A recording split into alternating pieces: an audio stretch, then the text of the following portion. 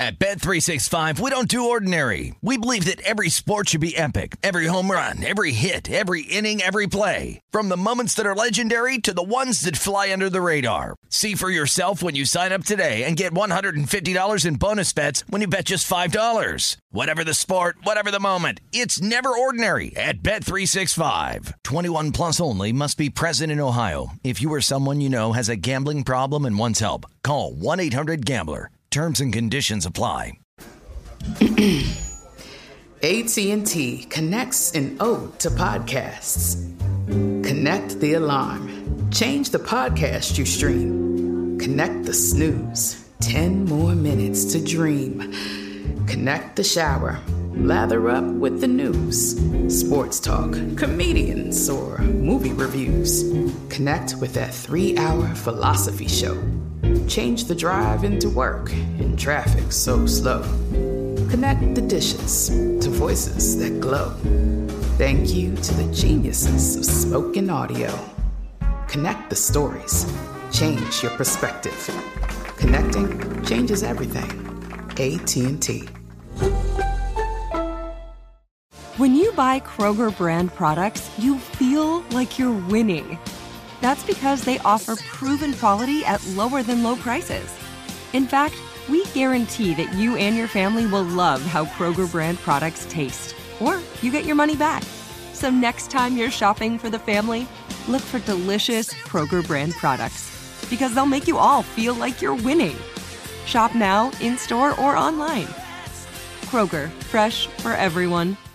Enjoy all your favorite sports like never before at BetMGM. Signing up and playing is so easy. Simply sign up using code Buckeye and receive up to $1,500 back in bonus bets if you don't win your first bet. When you register with BetMGM, you can get instant access to a variety of parlay selection features, live betting options, and the best daily promotions in the business. And with BetMGM at your fingertips, every play and every game matter more than ever. Place your moneyline, prop, and parlay bets with the king of sportsbooks today. Sign up using code Buckeye and receive up to $1,500 back in bonus bets if you don't win your first bet. That's right, up to $1,500. Again, sign up using code Buckeye and receive up to $1,500 back in bonus bets if you don't win your first bet. BetMGM and GameSense remind you to play responsibly. 21 plus and present in Ohio. Subject to eligibility requirements. Rewards are non-withdrawable bonus bets that expire in 7 days. Gambling problem? Call 1-800-GAMBLER in partnership with MGM Northfield Park. That's 1-800-GAMBLER.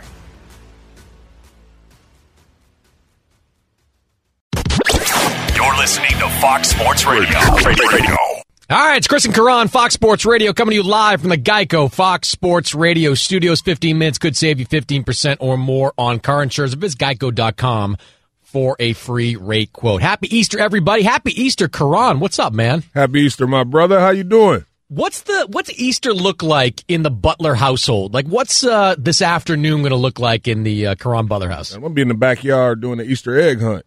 You know, I got the eggs, I got the treasures, I got some nice surprises, I got gift baskets, and then I'm going to head on over to work, calling the Lakers game later on tonight, but we're going to keep it busy and funky.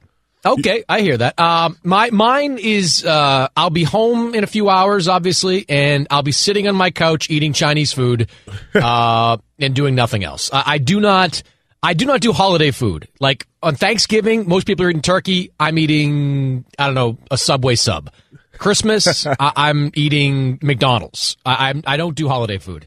Wow. This holiday is no different. Wow. No shot. I wish you was here, bro. I would take care of you, man. No, it's not. I just don't. I can't get, like, the Thanksgiving is the worst to me because I don't like turkey all that much. I don't like cranberry sauce. I don't like stuffing. I don't like any of that crap. So just give me, like, you know, General Gao chicken and I'm good to go.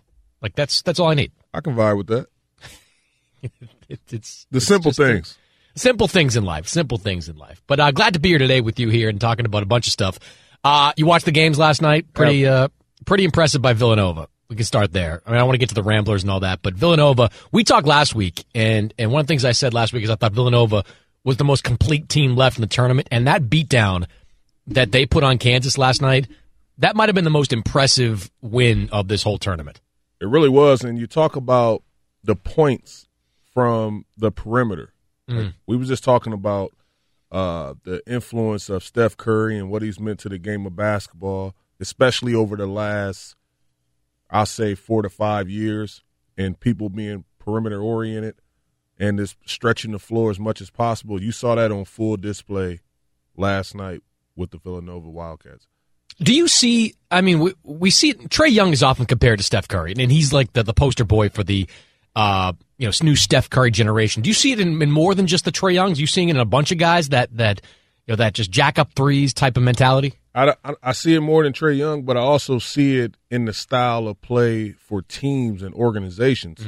You know, everything's pick and pop. Everybody wants a Dirk. Everybody wants a stretch 4. Now even a stretch 5 where you have a perimeter that can step out and make a perimeter shot.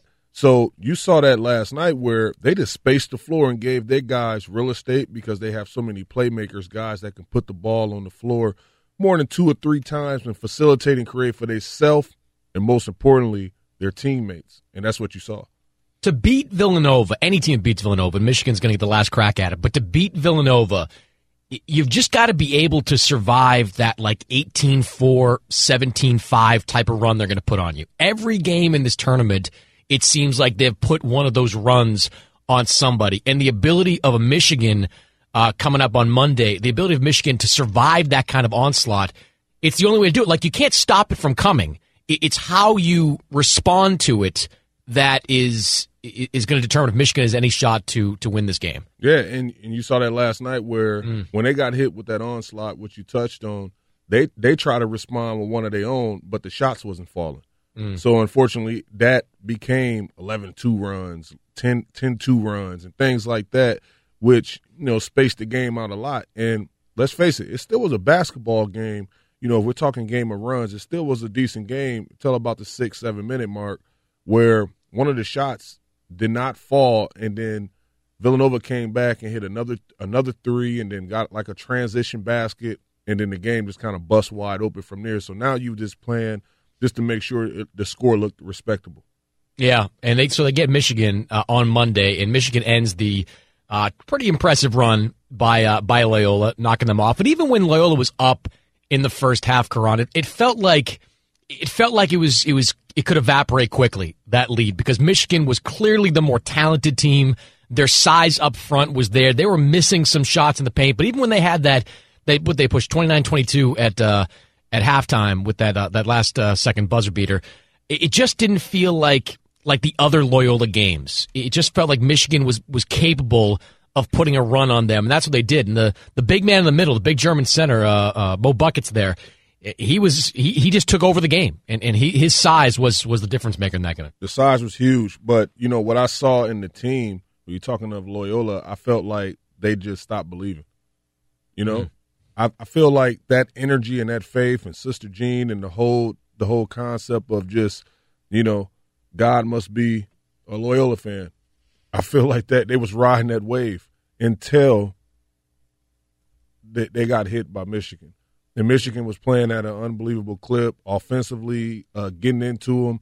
They had the lead for the majority of the game, and then once that thing got close and Michigan was able to get over the hump, they did not look back, and it seemed like the belief in the team, they was pressing for the first time. I saw, like, a lot of ball movement. I saw, consistently, like, no matter what happened in this game, we're going to find a way to win this game. We're going to impose our will on this game and get this win. But I did not see that last night. That Mo Wagner is an impressive kid. Is he an NBA player? I mean, he's like 6'10", good size, good athleticism. Does he look like an NBA talent? Yeah, definitely look. Definitely look like an NBA talent. But, I don't think he's been, evaluated and watched all this time. But he's definitely going to get his crack at it and his shot if he, decides to go this lane. And the association definitely going to have their eyes on him and give him a look. Yeah. He was just overpowering physically against that young. The funny part watching the Loyola team is that they've got a great chance of maybe not being right back in the Final Four, but they're going to go into next season as a legit ranked team, as a legit contender to clearly win their conference, but also get back in the tournament and make a run. They're not going to be Cinderella next year. I mean, that kid center they've got is a freshman. I mean, they've got a lot of guys that are coming back next year, and I don't think this is the last time we've heard from Loyola. This maybe not the start of like a dynasty or anything like that, but I think they can squeeze at least one, maybe 2 more years out of this core group of players and be right back in the tournament next year. I agree. I believe like these guys are seasoned, and it kind of puts you in, comparisons of, you think about Butler University and the run that they had, and they was just, always solid, and Coach Brad Stevens had those guys, together, and then they come back and, oh, there they go again, playing just the right way, moving the ball, believing in one another, just having active faith on the court. Imagine if Sister Jean's going to be on the sideline, rooting them on. Just get used to it, because they play the type of basketball that people love to watch. How about Sister Jean bailing early on that one, though? Down like 7 or 8. See her taking off? She was done. She was done. It was over. Sister Jean was like, we're not going to come back from this one. She bailed out, man. She bailed out. What's going on, Sister Jean? Let me find out Sister Jean a sore loser. Sister Jean didn't want any part of a loss. She only wanted to be there for the wins, man. But, man, that was a great run, though, for Leo. That was pretty cool to watch them get all the way to the Final Four. By the way, you mentioned Brad Stevens. I watched the Celtics in the Raptors game last night. And up until the last month or so, Dwayne Casey was going to get my vote for Coach of the Year. He still might. But what Boston's done over the last few weeks, going 4-0 on a road trip, beating the two hottest teams in basketball in Portland and Utah at home, again, all banged up, beating the best team in the Eastern Conference, Toronto. Brad Stevens is making the strongest possible case to be the Coach of the Year over the final month or so of this season. He is really, he's making a difference. He is coaching. He is like the sixth man out there on the floor for this team with how he's kind of pushing buttons and drawing up plays. It's neck and neck for me, Karan, right now with the Coach of the Year vote. I would have to say Coach Casey, Brad Stevens, and then, you have to give some love to, Portland and obviously Mike D'Antoni and what he's been able to accomplish. James Harden's going to win the MVP. Yep. And with that being said, they making a lot of historic runs in Houston, so you have to, really consider him and what they've been able to do, winning the number one spot in the Western Conference over the Golden State Warriors. And I know Golden State has some injuries, but getting back to Brad Stevens, the thing that I love about him so much is that when we called the game and we had the opportunity to sit down with him just a couple weeks back, he was talking about adjustments. And so many coaches these days are really stuck in their ways. They don't want to change too much because it's like, hey, this the way it is. But he's like, look, our personnel is big, so I'm going to play big. I don't have a Kyrie out there. I don't have this. I don't have that. I don't have a Smart. So this is what we're doing. And then now Jaylen Brown comes back, and you seamlessly put him right back into the flow of the game. Mm-hmm. He hits a game winner in Utah. A misdirection play drawn up. He comes out the paint, pops out right at the top of the key, splash. And then even last night, you look at the play, and they're able to win a game like that against Toronto. Man, you got to take him into heavy consideration. Well, the way I look at it, and I agree with you that D'Antoni deserves consideration. I think Quinn Snyder deserves consideration for everything that's gone on in Utah from Hayward's departure on down.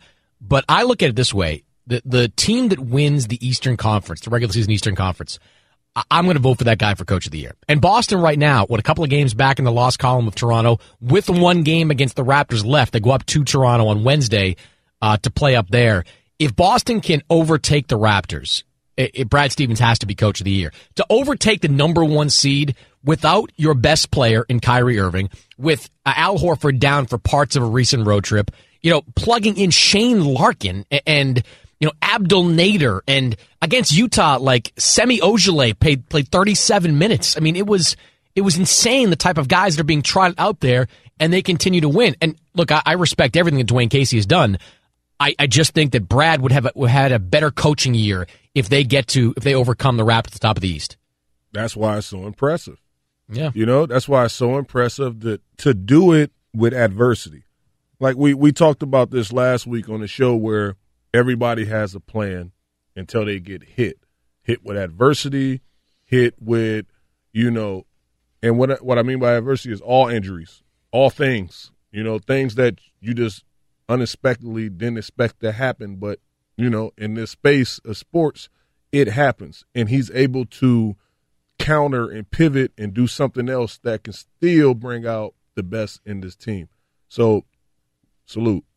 Yeah, he's impressive. All right, 877-996-6369 is the phone, and we'll talk more about the Celtics, Raptors, all things going on in the Eastern Conference. Kawhi Leonard, he has returned to New York, not to San Antonio, New York, to get another round of tests, I guess, on that injured quad. We'll talk about that. LeBron James with an interesting comment about his MVP candidacy. We'll dive into that as well. It's Chris and Karan here on Fox Sports Radio. Who, me? Yeah. It's Chris and Karan, Fox Sports Radio. Chris Mannix, Yahoo Sports. Karan Butler, two-time All-Star, NBA champion. If you're like me, not a big fan of holiday meals, get over to Hooters. You got to get to Hooters and try the new smoked wings. It's a whole new way to crave wings, and with all the taste, half the calories, you can eat twice as many at Hooters. So, Karan, one story I saw this week that really piqued my interest and maybe could be a start of an ongoing trend in basketball that could shake up the college basketball landscape, shake up the NBA landscape. Darius Bazley is a 5-star recruit who announced this week his intention to decommit from Syracuse and enter the G League. And he's going to be put in the G League draft pool.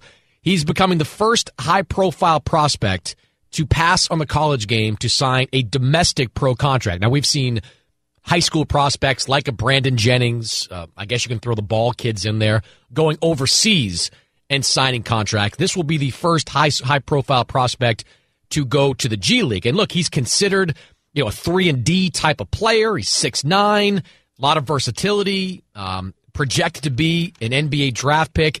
He's going to go to the G League, and he's going to play for whatever the G League salary is, $30,000 a year, something like that. I'm sure he'll get a lot more in a sneaker deal or get money fronted by an agent. What do you think of this decision, Karan, of the first guy to really make this leap? Well, first and foremost, I feel like the G League is a legitimate alternative to college basketball. It really is. And it could set a trend for so many of the youth going forward. Like, you look at, all right, we're not able to get these contracts or endorsements or anything. Now the G League is created. It gives you a platform to get sponsors and be represented by legal representation. And he's going to be the first to actually do this. Now, you know that we live in a society now where, if somebody does something and they're successful in doing it, it becomes rather trending rather quickly. So I can definitely see this being the new wave. And if I'm college basketball, if I'm the NCAA, I'm looking at this as well, like, this can be a real threat to having some real quality talent on our platform. You got to be terrified if you're college basketball for this working out. And I'm honestly surprised, Karan, that we're just now in 2018 talking about this. Now, people have made a big to-do about, the G League needs to raise salaries, make it $100,000, make it more palatable for some of these guys, or appealing for some of these guys to go and play down there. But the reality is, like you said, sponsorship, endorsements, that's where the real money is. I mean, a guy like Darius Bazley most likely won't even look at his G League paycheck. It's going to be, his money's going to be coming in from somebody else. And look, you played in college basketball, so you can correct me if I'm wrong here, but if I'm an 18-year-old kid and my mind is playing in the NBA, that is my sole focus over the next few years, it's a no-brainer to go play in the G League because all these coaches there, they're young, high-level coaches who are viewed as the next generation, who are now almost entirely run by parent clubs. All these NBA teams are basically running these G League franchises. If the choice is to go play for these coaches and in this system, or go to college and play for, even if it's Duke, Kentucky, whatever, it should be a no-brainer. I mean, the G League, it's going to prepare you far better for the pros than anything college basketball could do. That's what I think. Yeah, you're getting this competition at its finest. And, the thing that we always talk about where we watching the discrepancy of talent and lack of skill set and all these things in the NCAA, it's because of there is a lack of skill set. There is a lack of talent. There is a lack of competitiveness. It's not as competitive as you want it to be, but you're talking about the G League. You're talking about people that had a taste or want a taste of the association, that probably been brought up on a 10-day contract, who had a chance to sniff that dream that they're so close to. So every possession matters. The Patrick Beverleys, the guys like that come from that space. It's a hunger, it's a desire, it's all those things in one. So if you're able to be in that fire and be around that competition, is going to make you be even better, or the best that you possibly can be, or you're just not going to make it. You're going to know rather quickly whether you belong or not.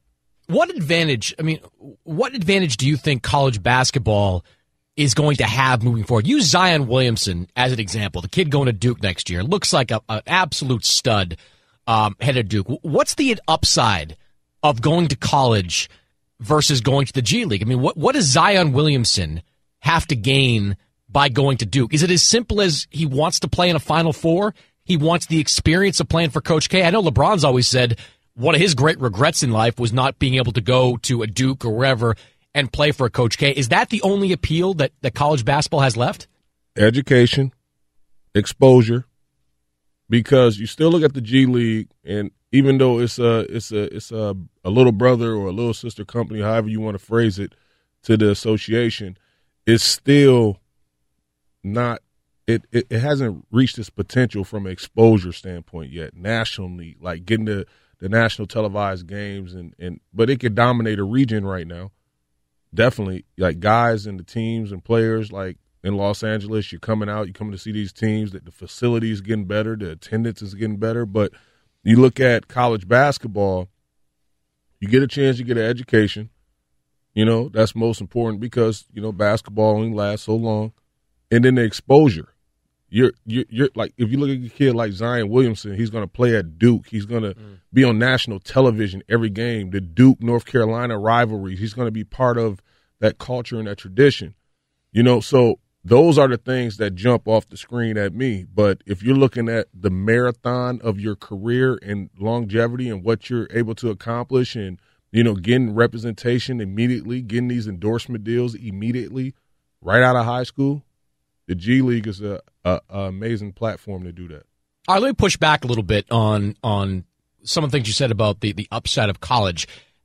I'm not buying into education there, at least not for a Zion Williamson. And like these guys, like I honestly respect Ben Simmons to some degree for just basically saying screw it on the second semester of college once they at LSU, because he knew he wasn't going to stay there, so he basically withdrew from the school. And while we have, my man Kyrie Irving espousing flat earth theories and Jordan Clarkson saying dinosaurs were pets for people back in the day, I'm not buying into the one and dones going somewhere for education and the exposure part of it. I mean, you're right to an audience like a me, like a casual fan, not somebody studying these guys. Yes, they are far more exposed playing for Duke than they would be for, the Maine Red Claws. But to NBA types, I would think you're equally as exposed, if not more, because NBA types are going to be able to get their hands on all this footage. And NBA types are going to get to see how a guy plays in an NBA system. So I think you're even more exposed to the people you need to be exposed to by playing in the G League versus playing college basketball. Well, some people pride themselves on finding the diamond in the rough. You know what I mean? Like they pride themselves on doing their research and, hey, look, I got the Jokic. I got this guy. Nobody's seen this guy. I got the Giannis from Greece. I got this guy that can do all these things. Big hands, long arms, 2 dribbles. He can do the length of the court and finish. They pride themselves on finding those type of guys. But also, if you look at a kid who's been accustomed to seeing something over the years, sometimes people just don't want to walk that plank. People don't want to just do something that's not the norm because they've been told for years, look, you want to get a commitment. You want these colleges to see you on the NY, LA to New York tour and on these AAU circuits and choose you as the top 50 players in the country, the top 50 players at your age group, and you want to go through that process. This is how you know you're the guy. Otherwise, you're going to have, because a system hasn't been created yet, if you have an overflow of guys coming out of high school, that's exactly what it's going to be. So the G League going to get filled up rather quickly, and then something's going to have to filter out back to the NCAA. So it's just, I can see it happening, though. The G League is going to be the route necessarily, but the NCAA still has it for a couple of years or so before that becomes the case. All right, I want to talk some more about this. Also, LeBron James comments. But first, let's find out what's going on in the world of sports. What's happening, Ilo? Great to be with you, Chris and Karan. The national championship game matchup is set thanks to Villanova's 95-79 win over Kansas as Jay Wright's Wildcats nailed a Final Four record 18 three-pointers. I feel bad for Kansas. They're a great team. We just made every shot. That happens sometimes, but you can't depend on that. And we're just fortunate it happened to us tonight. You know, we shoot them up and we sleep in the streets. Sometimes they go in, sometimes they don't. This was just one of those nights everything went in. Earlier Saturday, the Michigan Wolverines defeated Loyola of Chicago 69-57. Ramblers head coach Porter Moser reflects on their magical run. It's very hard to end it, but there's no end. Like I told these guys, I said, you know, we're going to be connected for life. I tell them in the recruiting process, you're not making a 4-year commitment to Loyola and playing for us. You're making a lifetime relationship. Just ask Sister Jean.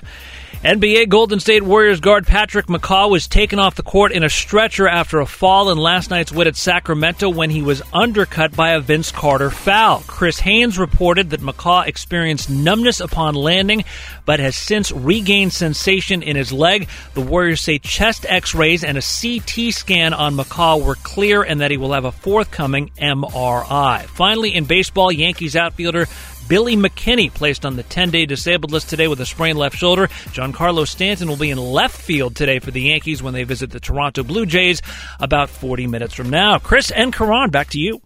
It's Chris and Karan, Fox Sports Radio. Chris Mannix, Karan Butler coming to you live from the Geico Fox Sports Radio studios. It's easy to save 15% or more on car insurance with Geico. Go to geico.com or call 1-800-947-AUTO. The only hard part, figuring out which way is easier. Put a button on this, Karan. You know, the one thing I hope that this Darius Baisley situation with him going to the G League, one thing I hope comes out of it is maybe it does really push the NCAA to change some of their rules on compensation. Now, I don't know what the perfect solution to all this is. We discussed this a little bit last week, but you know, whether it's the Olympic model where guys are allowed to make money off themselves or some other solution, this could be just the shove that the NCAA needs in terms of self-preservation. Because if this does open the floodgates, you're right, you'll still have a lot of guys go to college basketball. You'll still have the NCAA tournament be a big deal. But if, like, the top 5 guys every single year are going to play in the G League because they care more about getting to the NBA than spending 6 months on campus, pushing this little push towards compensation might be just the thing they need to change it. Yep. And I feel like if you're the NCAA, it hurts your brand. You're not going to have the best talents on your platform. You can't put out that carrot to entice the talent, the top 50s and things like that, to be out there to Dick Vitale yelling out, "There's the new diaper dandy," whereas there's a guy, you know, like it's going to really affect your brand. And you're looking at all the, like, we touched on this. I don't know what it's in the billions, the high billions that, you know, the NCAA is making off these kids. And that is a problem. Like, you see the coaches being rewarded, you know, millions of dollars. You see the university being rewarded millions of dollars. And you don't see the kids being rewarded none whatsoever. But people say, you know what? Well, they get the college experience, and they don't get lifetime scholarships, though. They don't get, like I said, we talked about the BRI, what we do in the association, and that's basketball-related income. If you think about the basketball-related income that comes into the NCAA, into these universities, these kids don't get a cut. And the only reason I'm talking about this is because you think about Michigan, you think about Chris Webber, and I remember the Fab Five story in the documentary that they did, and Chris Webber said, look, they was walking around my jersey, and I didn't have enough money to go to a fast food spot to get something to eat. Yeah. Like, that is glaring. But the university making all this money off the kids, which is the product, and making more money off the product. That is an issue. You know, the other thing that could improve or increase the number of guys that skip college is that exposure you're talking about. I mean, right now, G League games are broadcast on like YouTube and Twitch, like these social media streams. If top prospects start skipping college, let's use the top guys from this upcoming draft. If DeAndre Ayton or Marvin Bagley or any of the number of guys that are projected to go in the top 5, if they had said, screw it, I'm not going to college, I'm going to go play in the G League, I mean, networks will jump on that. Fox Sports would say, Fox Sports in the summertime broadcasts, big 3 games. Like, you think that Fox or NBC or whoever it is wouldn't happily pick up the broadcast rights to some of these games featuring high-profile talent? So that's another big thing for the NCAA to be wary of, because if exposure is the one thing that is protecting the NCAA from losing some of these guys, if playing on the big stage on national television and all this is the one thing that's protecting them, that can change overnight if guys start to really run out, because networks will want to broadcast these top-flight talents in their games. And to second what you just said, I think it's all about brand building when kids go to college. Take a Zion Williamson.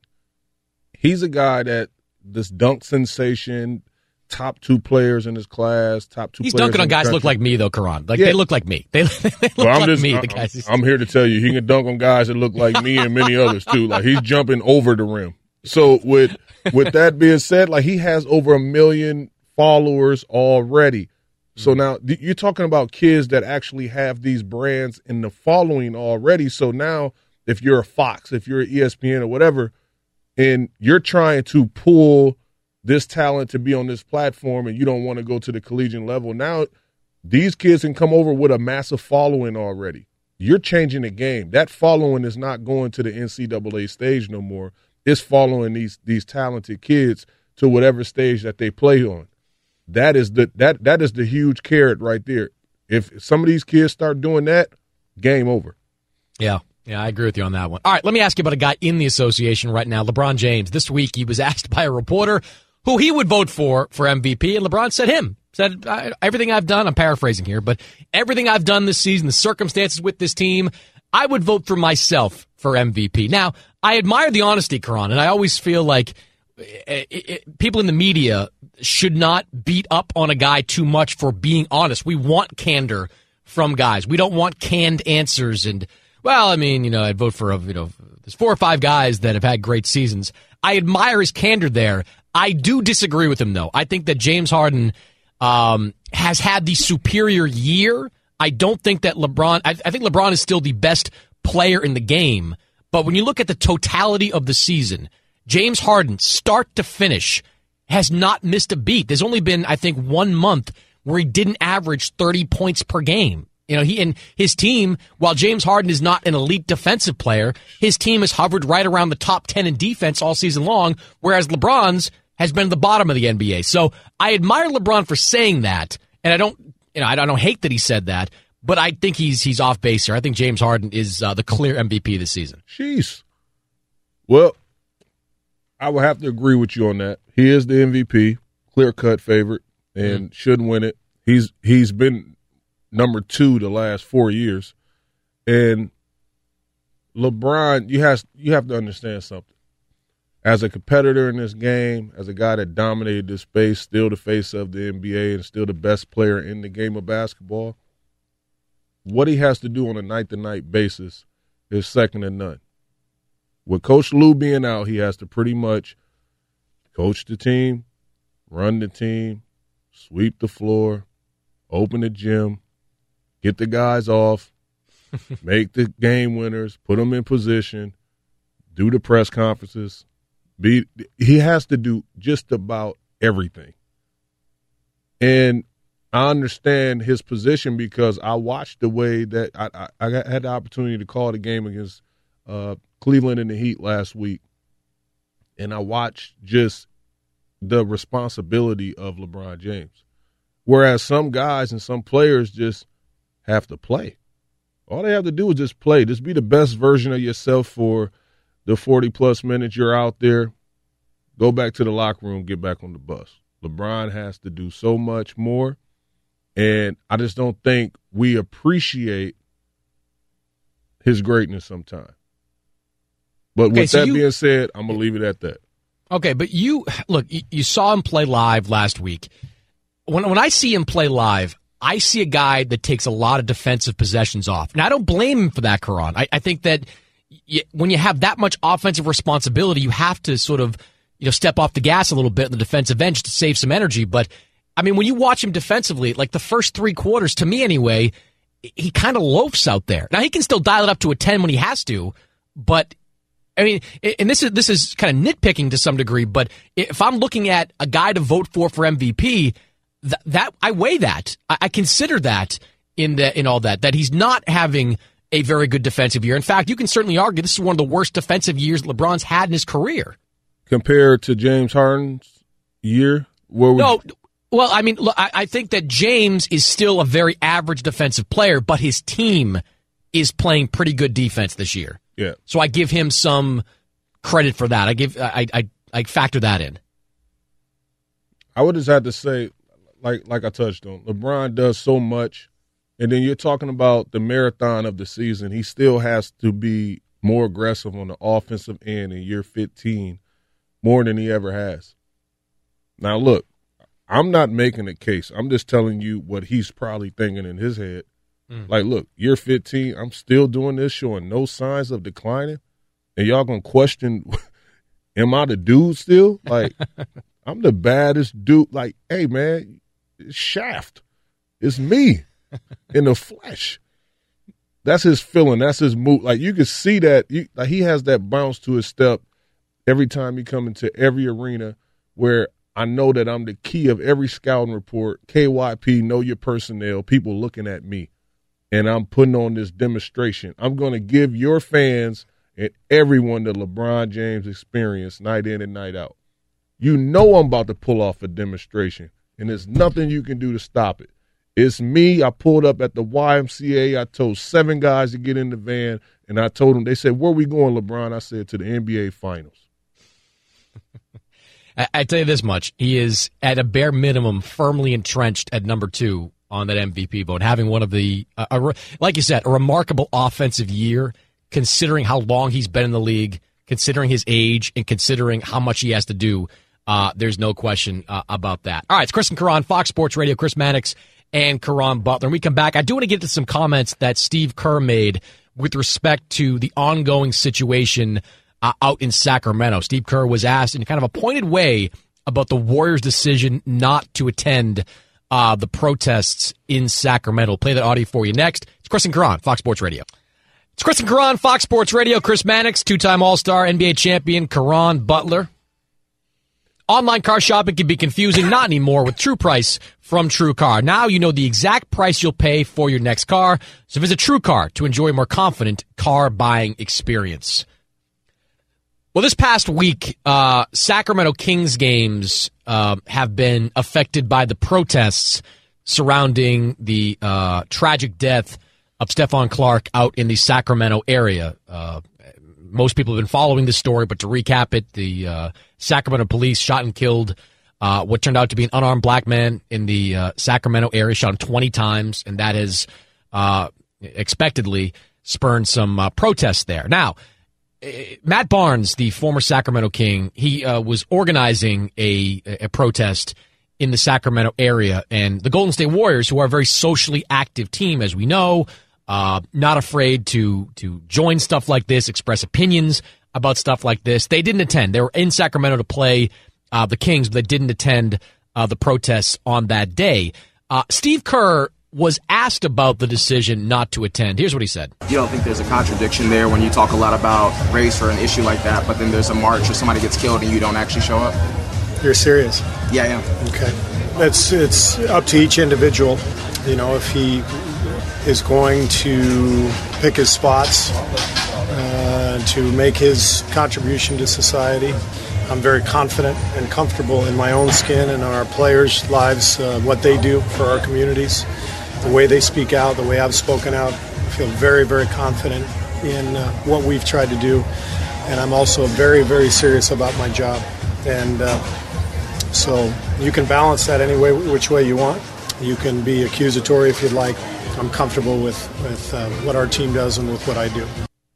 Karan, that was an idiot question. I mean, there isn't a team in the league that's more socially active, that embraces wading into difficult topics, polarizing topics, more than the Golden State Warriors. Like, there's a contradiction between for them not going to this rally, this protest. I didn't really understand that question at all. Man, listen, and I totally agree with you when you talk about the Golden State Warriors and what they elected to do, you know, in the stands for, you know, equality and, you know, just trying to empower, you know, the less fortunate as much as possible. When you talk about them not visiting the White House after being the champions, going to a DMV neighborhood in Prince George County, and that's Washington, D.C., and just getting out there and just trying to empower, you know, so many people. I think that was just a off the line comment and a question. And, you know, Steve Kerr has been a guy, him and that organization have just always stepped up to the bill and always rung it when it comes to, you know, inequality and doing what's right. Kevin Durant donated $10 million to Prince George County students. Like, how you can look at a team and a group of players that does some of the things you said and more with a player that donates $10 million and criticize them for not attending a protest in Sacramento. I have no doubt, Karan, in the coming weeks and months, we're going to hear about Golden State Warriors players doing something, whether it's for the family or that community. They'll do something. It just seemed like whoever was asking that question had an agenda and was looking to evoke some kind of response from Steve Kerr that would fit the narrative he was pushing. And you know what? Listen, the best form of giving is anonymous. And so many times people always, you know, post things on social media and things like that to kind of ride the wave of whatever.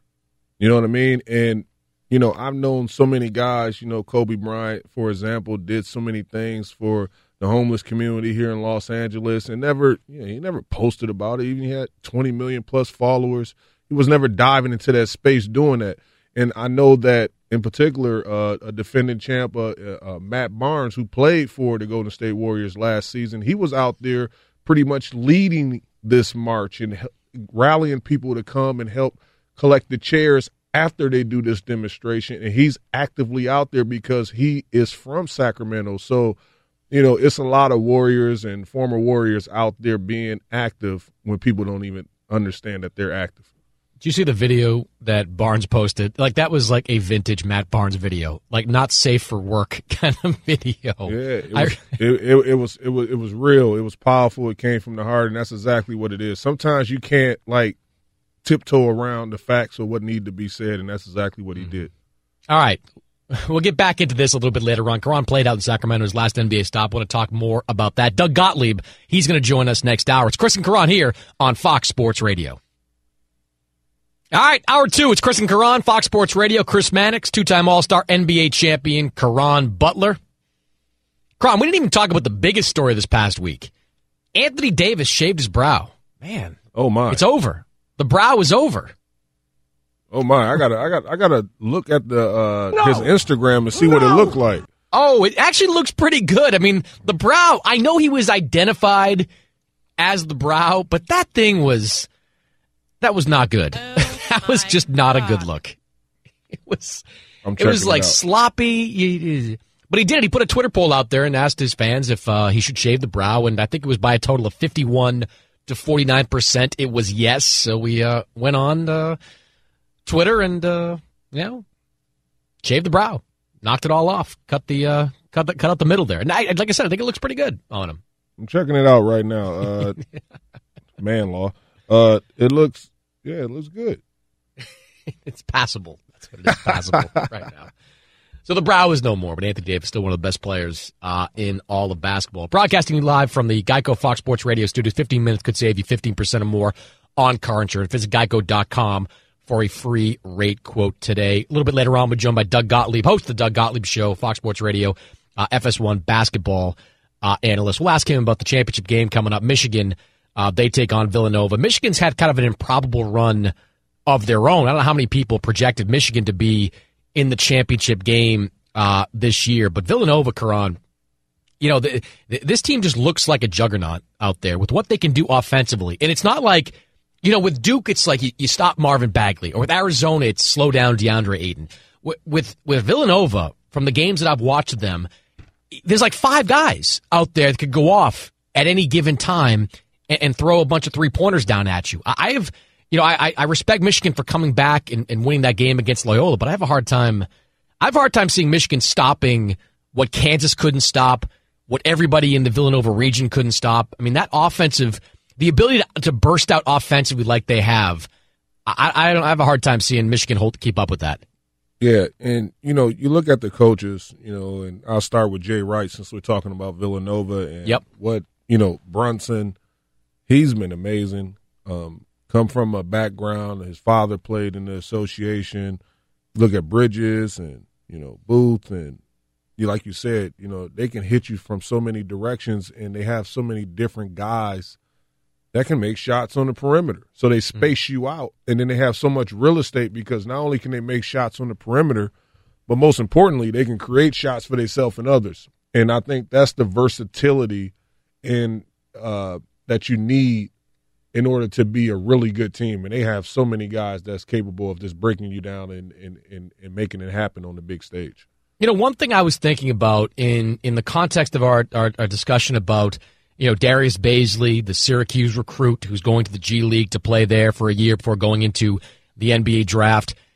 In a weird way, if this turns into a trend, it could cost college basketball a lot of its stars. In a weird way, maybe it actually makes the college basketball game better because, look, I love watching the back and forth of college basketball, but can we agree that college basketball sucks? Like, the game itself is not good. Michigan had 22 points at halftime. And it's not because Loyola was playing great defense out there. They had 22 points at halftime because these games are sloppy, and by and large in college basketball, the elite teams, they're being, fronted by freshmen. So if some of these top recruits decide to go and play in the G League for a year, maybe that opens up, upperclassmen like the Jalen Brunson, like some of the guys on Villanova, these kids that stay in school for 3-4 years and increase the skill level of college basketball, increase the knowledge of fundamentals of college basketball. Maybe that can be a benefit. Am I wrong there? You're not wrong. It could be a benefit, but in the big picture, I think what you're seeing, the reason why you're seeing the kid not decommit from Syracuse and go to the G League is to make a statement for the next wave of talent. And that's the big picture. The biggest picture is the skill set and all these other things, but also the NCAA has to start breaking people off, man. That's the moral of the story. Things have to change from a systematic thing. It has to be better going forward. And it's never truly been addressed because there's no reason to address it. It's just comments. It's just things that people feel. They throw it out there, and there's nothing else behind it. It's no real resolve. But now you start losing, game-changing talent, and that's why people really watch the NCAA.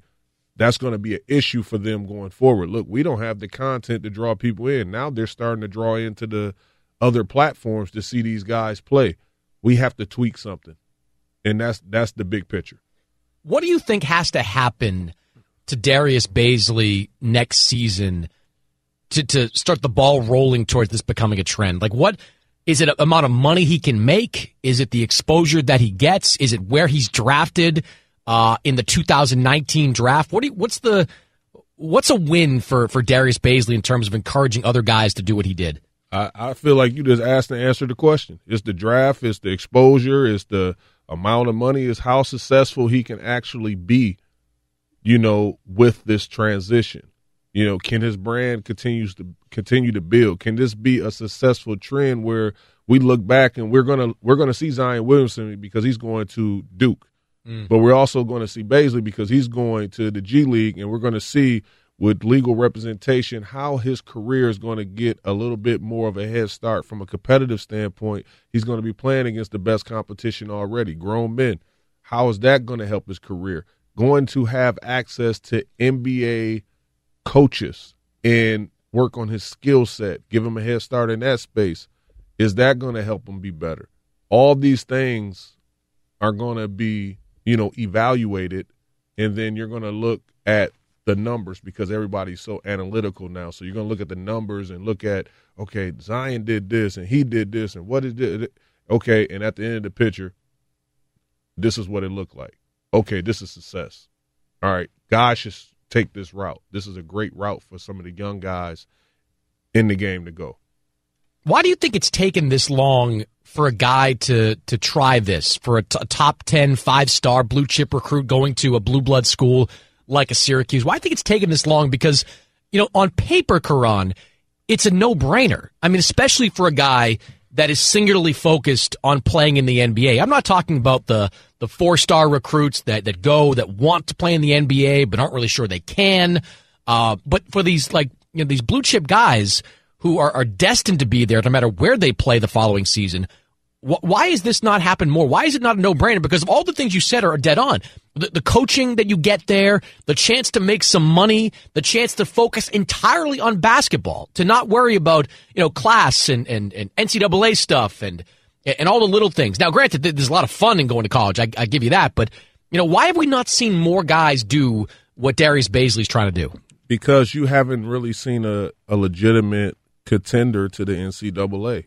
You see so many leagues and things and platforms formed, but if you're a young talent, you always been discouraged or pushed away from taking that route. That doesn't make sense because to be honest, it's a dirty, dirty business, and you have to understand that.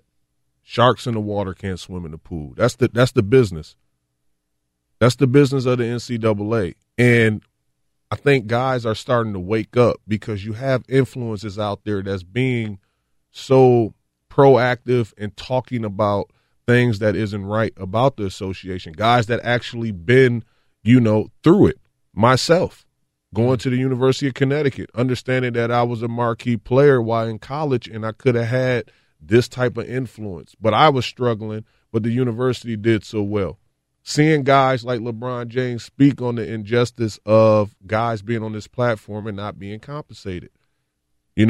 Seeing guys like Jason Williams talk about a 60 Minutes piece that was done almost 25 to 20 years ago, talking about the brands and, how the coaches in the universities are being compensated at an amazing rate in the millions in the universities, and obviously the NCAA making billions. And then the kids not being compensated. They're actually being discouraged. They're actually being influenced to be retained on that platform to continue to drive the numbers of the NCAA. That is an issue. You had a successful college career. You had you had some success. Team went to the Elite Eight. You made the Big East teams. Had a very good college career before you went into the pros. But knowing what we know now about what the G League is and potential advantages for it, if a Zion Williamson type asked you, what should I do? Should I go to Duke or should I go to the G League draft and spend a year there? What would you tell him? BB, G League.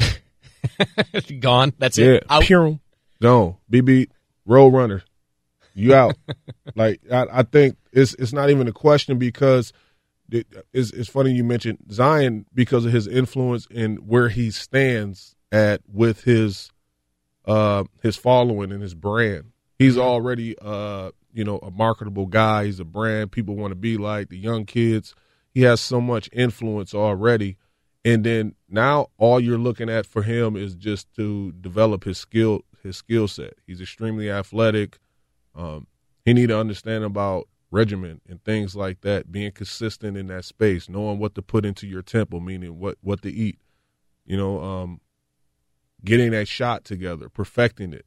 Once you're a little brother company for this organization, whatever team that you're playing for in the G League, now you're going up to these games and you're seeing guys that possess the same athleticism as you, so you're understanding, if you're a true basketball mind, how do I get my shot off against someone just as athletic as me? How do I create space? How do I get into the paint? How do I draw fouls? You learn all the ins and outs of the game at its highest form. Because right now he's going to go to the NCAA. He's going to dominate just off the physical ability, what he's been given, blessed with from God. That's what he's going to do. He's going to dominate. He's going to be in the system that's going to feature him, and he's going to dominate. All right, we'll take a break. We'll ask Doug Gottlieb about this. Doug Gottlieb Show, Fox Sports 1 basketball analyst. He's plugged into the college basketball scene. We'll also get Doug's thoughts on the championship game and, of course, the run that Loyola had into the Final Four. Can they duplicate it next year? Chris and Karan, Fox Sports Radio. It's Chris and Karan, Fox Sports Radio. Chris Mannix, two-time NBA All-Star, NBA champion Karan Butler. So Doug Gottlieb, one of the best in the business. Doug Gottlieb Show weekdays, 3 to 6 p.m. Eastern Time on Fox Sports Radio. Also FS1's basketball analyst. And Doug, we've been talking about this Darius Bazley story, kid that's going for the G League, passing on Syracuse. And Karan said before the last break that if he could advise a Zion Williamson to either go to the G League or go to Duke, he said immediately go to Duke or go to the G League, no brainer. Do you think this Darius Bazley situation could be the opening of the floodgates for something that could lead to a lot more guys doing it? No, and I think it's a huge. I would completely disagree with Karan especially in terms of Duke, because what's like Kyrie played, I don't know, was it 8 games at Duke, and he was fine. It provides you. Like, look, it's like, remember the movie Skulls, right? It's like you get the keys to the kingdom, to where if it doesn't work out, you're going to end up on TV or coaching or around the Duke program anyway. And, like, would you rather play in Rio Grande Valley or play in Reno or play against Carolina, against Virginia, play the NCAA tournament? By the way, Zion Williamson, it is no locked-up cinch that he's going to be a good pro, let alone a great pro. He's 6'5", 270, that doesn't shoot particularly well right now. You tell me where that fits in. So in terms of the Bazley thing, this has always been an option. He's the first one to kind of officially explore the option in this way. There's a kid at Iowa State. This goes back, I'm going to say, like 10 years ago. He got kicked out of Iowa State as a point guard. He went to the then D League, and he was a second-round draft pick of the Clippers, I believe.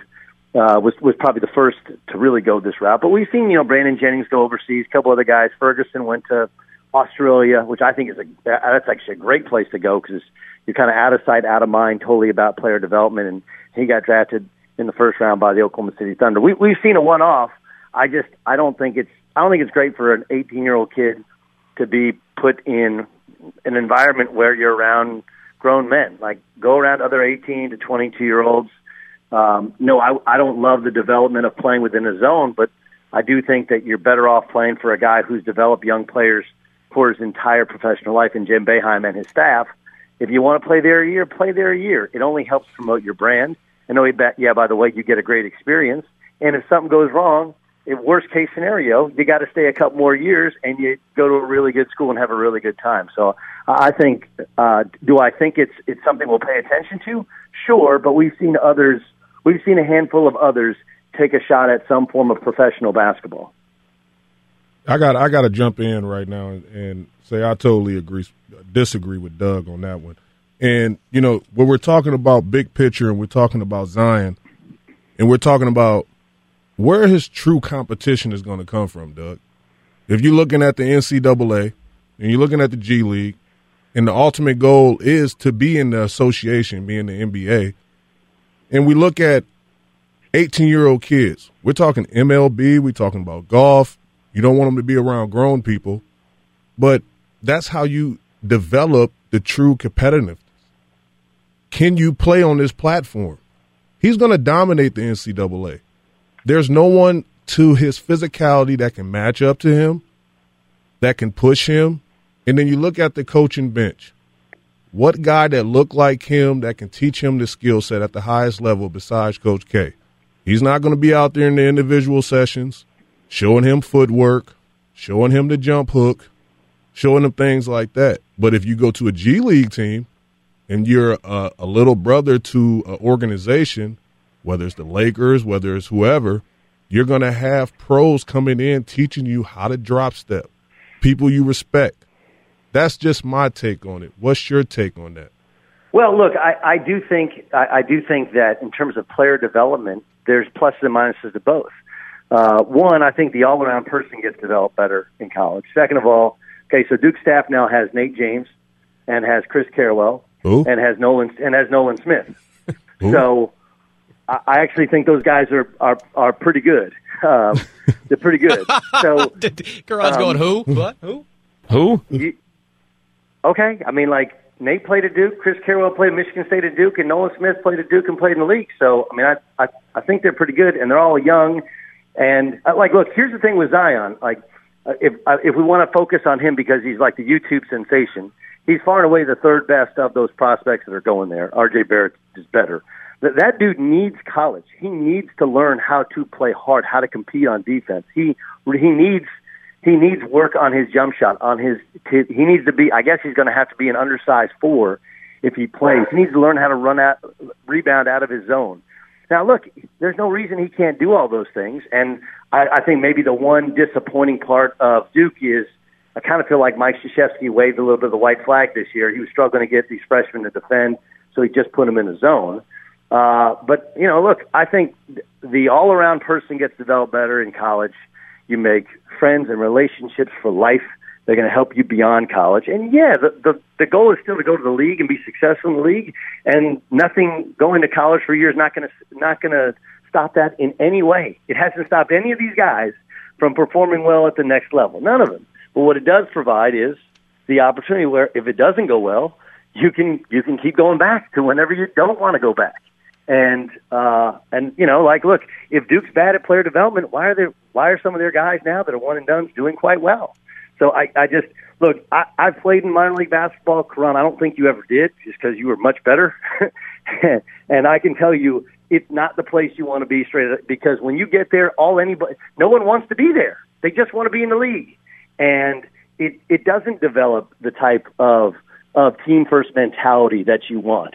I mean, look, I watched Villanova last night, and I'm like, there's a reason that Jalen, I think Jalen Brunson probably athletically normally wouldn't make an NBA roster, but because he's developed so much as a player, defensively, the shot making, the post up skills as a guard, like he's somebody I would much prefer on my team to some of the more athletic versions at the point guard spot.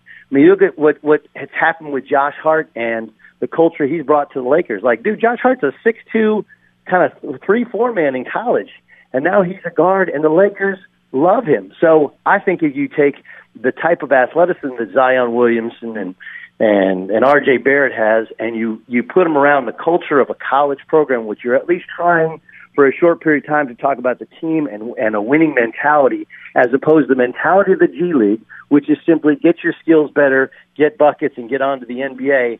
Like, dude, anybody who's played in minor leagues, like, it's first of all, it's just better. It's just better. It's better for your brand building, but it's just a better lifestyle in terms of the facilities and the workouts. I know you get to spend some time with certain teams around an NBA roster, but you're not in the NBA.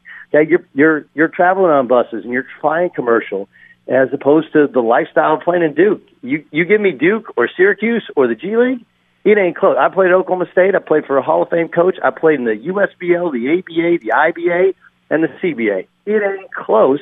And if you have the option, why not use the option of college?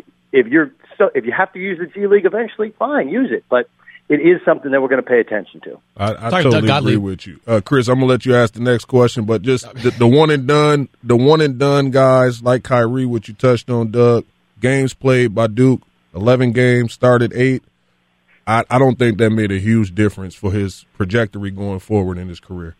Correct. No, I agree with you, but I do think that, look, you're still a Dookie, and you can always go back there. You can always get a degree, and so much better. Like my big thing is, I think we do get lost in how we still have a huge problem with education inequality in our country.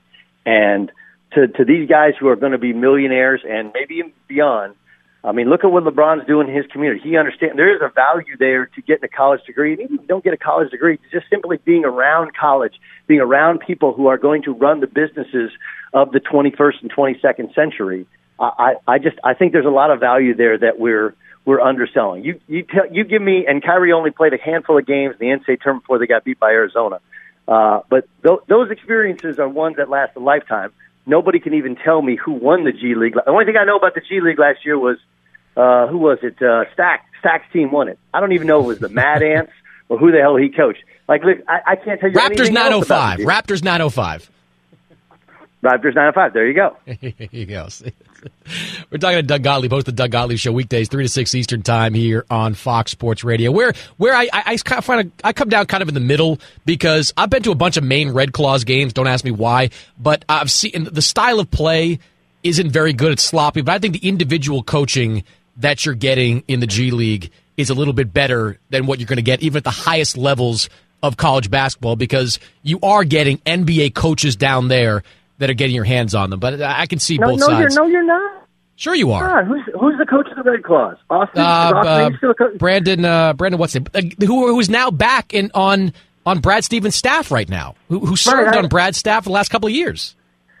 Yeah, I mean, like you're getting an assistant coach who's never been a head coach. You tell me that's better than Mike Krzyzewski? Look, in terms of preparing for a pro, if you want to make the case, and it'd be a good one that some of these college coaches refuse to evolve in terms of their styles offensively and defensively, I'll go with that. I'll agree that Tom Izzo is still struggling to embrace the three-point line and spread the floor out the way we see Villanova do it. We saw Loyola do it, the way we see Michigan do it.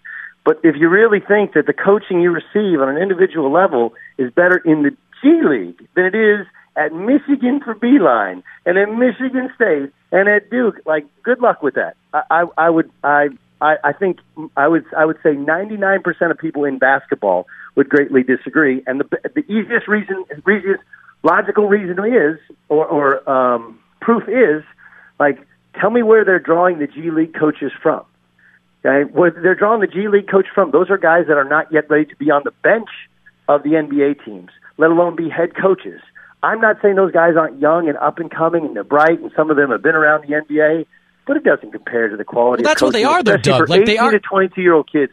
It's different in your development of an 18 to 22-year-old kid at the college level than it is a professional. But that's what these guys. That's what these coaches are, Doug. They're rising stars in the coaching ranks, or at least projected rising stars. Chris Finch is one of the most. Is going to be one of the most sought after assistants to become head coaches. He began his rise in the G League. No, they're not household names by any stretch. No, I understand, but they're not experienced in developing those type of players. They're getting their own experience. I'm not saying they're not good, but you're saying the coaching they're getting is better in the G League than it would be playing at a major university, and that's just not true. Now, not everyone. Like, I don't think Ben Simmons was particularly well coached. On the other hand, his godfather David Patrick, who played in the Australian Professional League, was coaching him, and they were working him out daily. But I think you're greatly diminishing the quality. The assistant coaches that were in the NBA, Karan, they were better than the coaches than playing for Jim Calhoun and for his coaching staff? Yes. Okay. I'm being honest with you, Doug. Doesn't speak very well for the. I think UConn's done a pretty good job of developing players. They've done an excellent job, but we're talking in that situation, in that facts. I'm looking at, usually you're going to have somebody with the credibility and the longevity in a couple spaces when you're talking about assistant coaches. You're going to have someone that had traveled and appreciate the whole body of work of the longevity of the NBA. So you're going to have a journeyman at the end of that bench. You're going to have someone that worked their way up from film, like a Eric Spoelstra, who was the head coach of the Miami Heat. But you're going to have someone like that in that secondary seat also. And then you're going to have a familiar face who you can recognize, who you're totally comfortable with, that's been around, that's super relevant. And then you're going to have the head coach guy who obviously embodies all those things. And then behind you, you're going to have guys in each particular position. But that's not what you get. Wait, Ron, you're talking in the NBA, on an NBA bench. If they're not playing in the NBA, they're playing in the G League. And the G League, you don't have the 6 or 7 incredibly experienced coaches like you're describing. But you're going to have a ton of experience, Doug. You're still going to have. They're not just going to throw, whatever on the sidelines. I'm not in front of a computer. Pull up a roster of a G League team, and tell me the coaches who are on any G League roster. And again, like I have friends, as you guys do, that coach on G League teams. But like if you want to, I mean, you just completely diminished Nate James, Carrawell, and Nolan Smith. Like that's a really good staff. If I'm a young player and I want to develop, because all 3 of those dudes play professionally, they're all young and they all get after it. Like, I just look. This is a wall argument. Obviously, we're not going to solve any problems. What else you want to get to? We can agree to disagree. That's cool. That's what it's about. We're up against the break, Doug. Quick 30 seconds. Who you got tomorrow night? Nova. Look, we agree on that, really Doug. good. I mean, and oh yeah, by the way, they developed a whole lot. I mean, it helps that DiVincenzo, Bridges, Spellman have all kind of redshirted, and Brunson's the maestro. And I'm trying to figure out if he's a smaller Andre Miller with a jump shot. He's not quite Mark Jackson because he's not Mark Jackson big. He's kind of a minus as an athlete, but a plus everywhere else. And this has been a great celebration of a team that plays 21st century basketball, embracing the 3-point shot, but they also defend, and they shrink the court on you. I think they're better than Michigan. Michigan's wings are a little bit better maybe than Phil Booth, but outside of that, I like every other matchup, honestly, or every other matchup is even at worst for Villanova. I think Nova wins fairly handily in the second half. Catch the Doug Gottlieb Show weekdays 3 to 6 Eastern Time, Fox Sports Radio. Also, Doug is on FS1, the basketball analyst there. Doug, great stuff, man. Thanks for joining us. Anytime, guys. All right, appreciate it. That's Doug Gottlieb, Fox Sports Radio, joining us here on the show. All right, let's find out what's going on in the world of sports. David Gascon, what's happening? Guys, good morning or good afternoon on the East Coast. You guys talking a lot about college basketball. Villanova tomorrow night will be a G-League talk, man. A lot of G-League talk here on the show. Listen, I appreciate it, and the biggest reason for that is because I'm a huge baseball fan, so I enjoy the fact that some of these guys, if they're not at the professional level at the major leagues, they're still professionals at a lower level, whether it's A, AA, AAA. So if we can do that some way with the G League, I mean, there's a ton of talent. So if you want to keep it here nationally as opposed to having these guys going internationally, I'm all for it. Just got to figure out a way to take care of them, monetize it, and, of course, take care of their insurance if these guys get banged up at all. Talking about the national championship game tomorrow night, Villanova, a 6.5-point favorite. It's the largest spread since 2010 when Duke was favored by 7 against Butler. And Villanova's been favored in every game here in the 2017-2018 campaign. So should be rather interesting. In Major League Baseball, Brian Dozier with a solo home run for Minnesota. You have 4 runs already. They lead in Baltimore 4-0 there.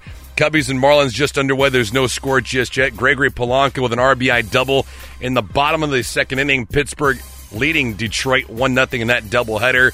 Cardinals and Mets just underway. There's no score.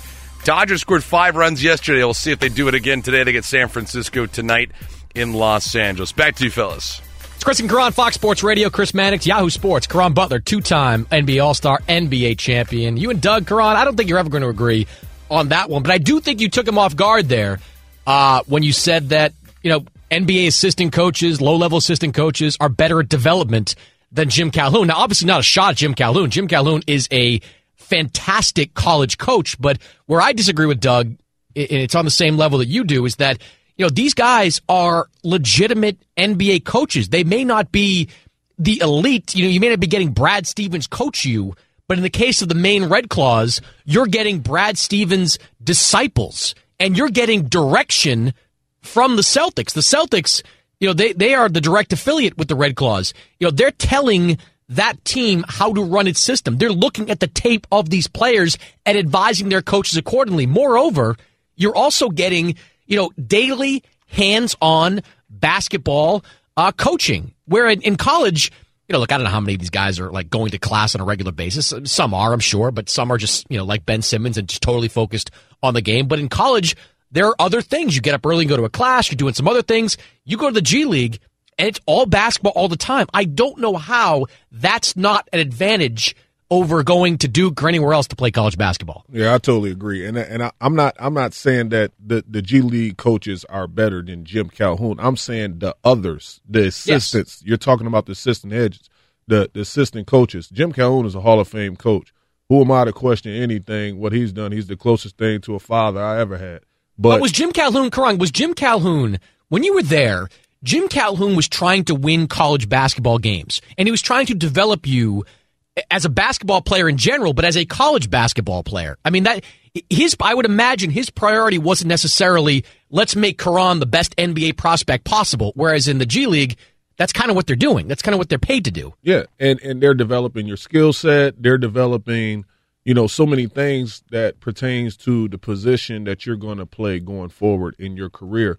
So what I was saying to Doug is that when you look at some of the coaching staff and you look at some of the guys that's on, and it's not a knock. Like, you can disagree or agree or whatever the case. Like, my wrong isn't, whatever. You know what I mean? Like, I'm looking at the talent and I'm looking at the scale of guys that been in the association and their sweat equity into the game of basketball. And it's a ton. People don't understand. It's a wealth of experience on these G League benches. I'm talking about people that forgot more than we'll ever know in the game of basketball. And they're inserting it in these guys. And the competition is second to none. Like, people look at guys like Patrick Beverly and come up from the G League, and they're like, yo, why do these guys play with the edge? Now, granted, he's from the Chicago, and he grew up a little rough and things like that, but he's been on a platform for years where they just compete at a level that's second to none. And some of these players that's coming from the NCAA and going from high school to the NCAA are so dominant from a physical standpoint, like Zion Williamson, like Bagley, and these guys, like, they're not really going to hit no real competition. They're not really going to compete with guys that's going to really dive into them and take it to their chest and to their body. But in the G League, you're going to get that night in and night out. Sides doesn't matter. You're going to get some hungry individuals because they sniffed out the opportunity of the NBA and they want it. Where I agree with Doug is that going to the G League should really just be for the true blue chip prospects. Now, I think he had a beef a little bit with Zion Williamson in particular. That maybe we shouldn't have used the example of Zion. He just came to my mind right off the bat because he's always on those videos and all that stuff. But if you're not a surefire NBA draft pick, you shouldn't go to the G League, because Doug's right. Like, if a guy gets to the college ranks, gets to the G League, maybe you realize that you're not as good as you thought you were, and instead of being able to take advantage of the scholarship and the education and all the other things that college basketball has to offer, then you should definitely stay. You should definitely go the college basketball route. But for the 3 or 4 prospects per year, use DeAndre Ayton as an example. Would DeAndre Ayton be better off having gone to the G League or played this season in Arizona? Now, he's still probably the number 1 overall pick, but I would argue that he would be better prepared to play in the NBA on day one if he had spent this year, for the LA Defenders rather than playing for Arizona. I would have to say the Defenders. If you look at Aiden, I mean, they end up getting bounced early anyway, and look at all the adversity and things that he had to go through swirling around the university with the coaching and all but money wouldn't be an issue if he's playing in the G League. You take as much money as you want. Yeah, and he have a legal representation. Mm-hmm. And what, because we was arguing and debating about what we both thought, and we was justifying our case.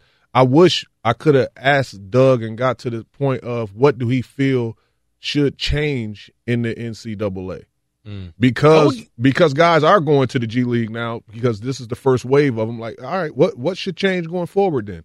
Do you think the system stands corrected, or do you think something else need to change? Because I know that he has a broad perspective. I would have loved to ask him that. All right, we'll get into that a little bit when we come back. 877-996-6369 is the phone number, 877-996-6369. What changes should the NCAA make, and are they kind of faced with a potential, swell of players going to play in the G League, following Darius Baisley's model, if you will, in going out there? We'll talk about that next. Chris and Karan here on Fox Sports Radio. It's Chris and Karan, Fox Sports Radio. Chris Mannix, Karan Butler, two-time NBA All-Star, NBA champion. Online car shopping can be confusing. Not anymore with True Price from TrueCar. Now you can know the exact price you'll pay for your next car. So visit TrueCar to enjoy a more confident car buying experience. Let's grab a couple phone calls here real quick. We've been talking about the decision by Darius Bazley, the Syracuse commit who decommitted, decided to play in the G League before he goes pro a year. Karan has a strong opinion. I heard from Doug Gottlieb earlier. LB in Florida, you're up first. Hey, LB. Hey, how's it going, guys? What's going on? All right. My thing is, from a team standpoint, I would want, say a 5-star like Bagley. I would want him to go to the G League to work on his warts, to work on the things he needs. But if I'm Bagley, why would I go to a grindhouse like the G League where you got adults in there scrapping and grinding trying to get paid, when I can go to Duke and be put on a pedestal, basically get the red carpet handed to me, get my money as a first pick, and then work out my warts. And if it don't work out, I still have my contract to sit back on. But now I got to go back and prove myself against hungrier guys. For the player, I can see it not being a good option, but for the team, I can see why they would want him to go to the G League. Well, thanks for the phone call, B. The Karan, I don't think you roll out the red carpet at Duke. You were talking about Chris Webber and what he was experiencing at Michigan. These guys, as much as we hear the stories of guys getting X dollars to play at places, and we see the FBI investigation going on now. I mean, you tell me, what was your college basketball experience like? Would you describe your time at UConn as being luxurious? No, it was far from it. And, appreciate the call in from LB. And, I think about, me and my lifestyle coming up. Ever since I jumped off the porch, I was exposed to certain things. And I grew up in, the inner city of Racine, just north of Chicago. And the things that I had to get accustomed to was so just off the grid. And then now I'm on the college campus, and I took my education seriously. As a business major coming on there, I was the first to go to a college. So I wanted to be the best version of myself academically. I wanted to play basketball. I didn't know if I was going to be a pro. I already had a knee injury. I had incidents where, I grazed myself in the leg, at an early age. So, like, from a physical standpoint, I never knew that basketball would be something that I can do. I wanted to do it. It was a dream. But my mom, who raised me, my grandmother, who comes from the South, instilled certain things in me, talking about, look, use basketball as a tool to get the ultimate goal of which you want, and that's a free education. You'll be the first one to do that. So I was going into there with that type of perspective. Now, I was struggling. I didn't have resources. I didn't have things. I had to purchase my own shoes. We traveled a lot. We had per diem. That was minimum. Like, people just don't really understand that it is trying, when you're on a college campus, trying to make it as a collegiate athlete and not having all the resources at your leisure. And when you can just go, say if you had legal representation, you can just easily have a contract. You can have compensation for your talents at an early age. Now you may influence a collegiate player to stay in the NCAA because it's no need to rush out that situation and run for the capital dollar. You don't have to. And like he said, look, you're put on a pedestal. You can stay on this platform and dominate and continue to make money. But now the only people that's benefiting is the universities. Unfair. Look, I mean, you're put on a pedestal in the sense that you're playing in high-profile games. You're getting interviewed in front of millions of people. But the lifestyle is not better than the G League in terms of travel. I mean, G League guys, they wind up staying at like Courtyard Marriotts, and they do take buses, and they do fly commercial. But it's not like it's not like that's a worse lifestyle than what guys are experiencing right now in college. I mean, guys in college, they're living in dorms still for the most part, or off-campus apartments. I remember the Frank Kaminsky stories that were out there. I mean, it doesn't make a lot of sense to me about that. All right. We got to take a break. 877-996-6369 if you want to weigh on this. Next hour, we'll talk more about Loyola. Their run, it's over. Pretty impressive, though. The championship game, 2 on Monday. That's next. Chris and Karan, Fox Sports Radio. All right, Hour 3, Chris and Karan, Fox Sports Radio. Chris Mannix, Yahoo Sports. Karan Butler, 2-time NBA All-Star, NBA champion, joining you here from the Fox Sports Studios, coming to you live from the Geico Fox Sports Radio Studios. 15 minutes could save you 15% or more on car insurance. Visit geico.com for a free rate quote. We'll get back into the discussion we've been having for most of the last couple of hours. Darius Bazley, Syracuse bound, decommitted, going to the G League. Is that going to change the paradigm out there in college basketball? Could we see more Darius Bazleys in the years to come? We'll get back into that debate a little bit later in the show. NCAA championship game, that is on Monday. Michigan, they'll take on Villanova, the Final Four from last night. The first game, pretty good.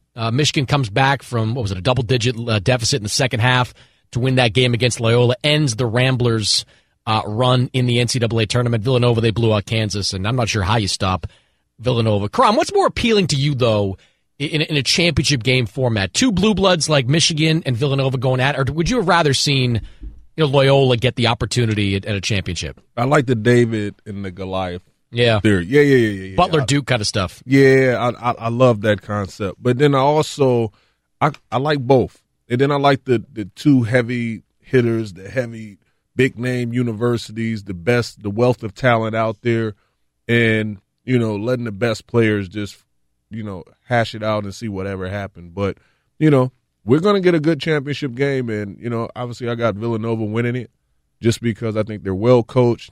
I feel like they possess a lot of versatility on their perimeter that can stretch you out. And that's my favorite. They should bring back the Fab Five guys from Michigan. I know they wiped that from the books and all that crap, but they bring those guys back. I know Jalen Rose can't do it, I guess, because he's got that new show on ESPN, but bring that whole group of guys back if you can. Have them sit all behind the bench. Weber and Jim Jackson, who were the Fab Jimmy Five Jackson, guys? Jalen Rose, yeah, man, Chris Weber, Jimmy King, Ray Jackson, Jimmy King, those 2 guys. Juwan Howard. Yeah, Jimmy King's going to be on Fox Sports Radio a little bit later on today. Okay, bring all those guys back, man. Put them all behind the bench. That'd be fun to see, wouldn't it? Not happening. You mean that Weber Jalen can't be there, like I said, but Weber and Jalen, I think they still can't be in the same room together. They're still not. I don't think they're pals anymore. Yeah, and that's unfortunate because you can't tell the story of, you talk about influence in college basketball and the players that had like just the everlasting influence on so many. Mm-hmm. You think about the Fab Five and the black socks and the long shorts and wearing the Air Force Ones and that connection, bringing that seeing is believing approach to the game, man. Like they inspire so many. Obviously, their influence and their impact on my life and my career was second to none. Once I saw them out there with the baggy shorts and just, having fun and just letting it all hang out on the biggest stage, I felt like, what, I can do that. So they sparked that dream to come true, and I appreciate them, but I don't see that happening, all of them coming together collectively and being behind any bench. Let me ask you this, because the the Basketball Hall of Fame announced their inductees, Steve Nash, Grant Hill, Ray Allen, they all get in. Chris Webber did not get in. Do you think Chris Webber's a Hall of Famer? Absolutely. I really do. And, you look at his body of work and what he's been able to accomplish. Didn't win a NCAA title, but, was on the biggest stage. Like we just touched on, you can't tell the story of basketball from the collegiate level without mentioning the Fab Five.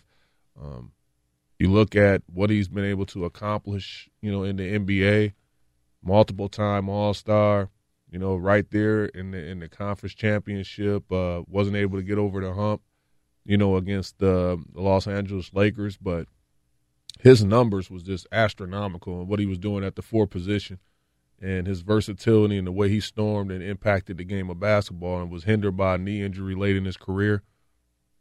He's just an amazing talent. He'll get in at some point, definitely. My question, Karan, would be for the people that for the committee that votes on all this, and the voting is a secret. Like, there really isn't the transparency that you see in other Hall of Fame votings. But I'd like to know if they considered Webber's college career, because technically speaking, Webber didn't have a college career. I mean, because they were formerly all the accomplishments were vacated. Everything the Fab Five did on the court technically didn't happen, been wiped from the books, even though we all know what they did. I wonder how that committee approached that part of all this. Did they say, you know what, screw it, we're not going to be beholden to what the NCAA says, or did they not include that at all? Because, you know, Weber's candidacy for the Hall of Fame, it's a lot of it is based on what he did in college basketball, all the things you said. Plus, you know, Yao Ming got into the Hall of Fame in part because of his cultural impact, right? I mean, Yao, statistically, you know, very good NBA player, probably not a Hall of Famer based on the statistic alone, but culturally, his impact, being that first big star to come over from China, that was a big reason he got into the Hall of Fame. Chris Webber and those Fab Five guys should get the same kind of consideration because of culturally how they changed the game and the impact they had on young kids like you and others in the community. I wonder if the voters there actually considered Chris Webber's college career, or if they went by the letter of the law and said, well, Chris Webber technically didn't have a college career, so all we have are his NBA numbers to look at. Yeah, and I think that's something that they're being extremely technical by going about. But nevertheless, he will get in at some point. He was a great player. He's a great person. He's becoming to be even unbelievable analyst on the sidelines, breaking down the game. And, you know, he's had his fingerprints and longevity in this space for a long time. So he's definitely going to get in at some point. Yeah, he does. He's a I mean, his skill set was remarkable back in the day. You talk about what stretch fours have become, and Webber was never like a 3-point shooting guy, but you know, he was able to space the floor with that jump shot. He was able to play in transition, dribble, do a lot of things that have now become commonplace amongst NBA power forwards in today's game. It's Chris and Karan, Fox Sports Radio. Chris Maddox, Karan Butler, 2-time NBA champion here on Fox Sports Radio. So looking ahead, Karan, you know, Michigan, they'll step into the championship game against Villanova. And Michigan, look, props to them for coming back against Loyola the way they did. But I don't know how they slow down Villanova. Nobody has been able to slow down Villanova in these last couple of months. I mean, or last couple of rounds. How do they? What's the game plan for Michigan? Is it play, you know, inside with Mo Buckets there, pound it, or how do they win? They just win by just playing well together. You know, they really do. They play exceptionally well. They do it by committee from an offensive standpoint. And so many people just don't understand how important that is. And then they have versatility. They have a uniqueness to their team where, you know, Jay Wright has recruited guys that can create shots for not just themselves but other people. They have a balance of scoring. Brunson, you know, Bridges, Booth, all these guys that can stretch you out, facilitate, and be extremely aggressive on the offensive end and defensive end. They strap up as well. People talk about Kansas not being able to make shots and things like that, but they wasn't out there playing against ghosts. They was out there playing against live and active bodies that was imposing their will on that game. Yeah, I think it's going to be tough for them to slow down that Villanova offense. I mean, they just they go on 3-point shooting barrages. Right now, Villanova 7-point favorite going to the game on Monday night. They could blow that thing wide open just like they did against Kansas. All right, quick update on the Kawhi Leonard situation. We've been talking about this for the last week or so here and other places about Kawhi's injury. Kawhi has returned to New York, where he was getting some testing done over the All-Star break. We thought he might be on the verge of coming back. He's not. He is still dealing with this. Greg Popovich just spoke recently, Karan, said there's been no word from Kawhi and his, quote, group in New York about his status. Pop said, I don't know when he and his group are going to feel like they are ready to go. If I knew, he'd be here. When he and his group feel he's ready, then he'll be ready. Interesting choice of words by Greg Popovich when talking about his star player, his group, his people. This just makes me think, Karan, more and more that there really is some legitimate tension between Kawhi and that Spurs organization. Hey, listen, we said where there's smoke, there's fire, and it's definitely a situation over there that this haven't been resolved. And, you know, his representation now, which consists of his uncle, what I'm hearing, with Kawhi Leonard, and, you know, the shots that that has been fired from Manu Ginobili and Tony Parker, speaking on the situation. And, Tony Parker coming out and saying, look, I had an injury like that, which was way worse. I don't know how he got into the body of Kawhi Leonard to understand that his injury was worse, but he spoke out, being a good, organizational guy, and spoke out for them, saying that their medical staff was amazing. But the thing that I question all the time, and this is no knock to the Spurs, but I question to anyone, is that the team doctors always have the best interest for the team. Right. So with that being said, it's always wise and it's smart to get second opinions. I always did. And in this case of Kawhi Leonard, it's extremely important and smart that he did that, because the first evaluation was so off. It really was. And they said, they warned that. He came back a little bit too soon. He was still hobbled. So he went and got a second evaluation from an independent doctor, and now that's the one he's going by. So we don't know, and he's not going to be the one to speak on it early. So we just have to wait, and hopefully he's back in the Spurs uniform this season, the second half of the season being the playoffs. Or if not, he's going to be back on the court next year, obviously, but hopefully he's healthy. I think if you're Kawhi Leonard, you have to look at Isaiah Thomas as an example of what can go wrong if you push through some stuff just to play in the postseason. I mean, Isaiah, look, he said it. If he could do everything all over again, he would go back and not play in the postseason because he thought that did more damage to his hip, and eventually has turned Isaiah into what he is right now, a guy going into his contract year, maybe lucky to get a 1-year, $8 million type of deal. This was a guy that if he was healthy would probably get, $30 million per year over 3 years if he had hit free agency healthy last summer. So if you're Kawhi Leonard, understand there's a lot of pressure on you externally, but you got to do what's right for you, especially with 2019 coming up and you in position to get a supermax contract from San Antonio or somebody else that could be paying you $50 million per year at the end of that deal. You got to look out for number one there, Karan. Yeah, you're talking about a 9-figure deal, and I'm so glad you brought up IT. Wishing him a speedy recovery. Health is wealth, man. Health is everything. You want to be out there. You don't want to be hindered. And as an athlete, people, sometimes people just watch and just say, look, it's not a video game. Guys have feelings. Guys have families. You got to support your family. And people just suspect you to just jump out there to the races and be out there on call. But that's not the case. And you just said it. It cost him a ton of money going forward, IT. And he was the example, doing the better good for an organization. And the organization is always going to make the best business move going forward, which Boston did. And it seems to have been the best decision for them. Now, hindsight, everything 2020. But now players in other organizations learn from all experiences. And now you look at Kawhi Leonard and his situation. He don't want to be the next story that people are talking about, saying, why did he come back? All he had to do was just wait another month. He could have got ready for the next season. I mean, this season is in the can. And do anyone really think that the Spurs will legitimately knock off Houston? Can they beat Golden State, a healthy Golden State? Can they beat whoever comes out the Eastern Conference? Some would be, the Spurs go Spurs go will believe that. But in all actuality, can that really happen? And the best thing is to get your superstar player healthy.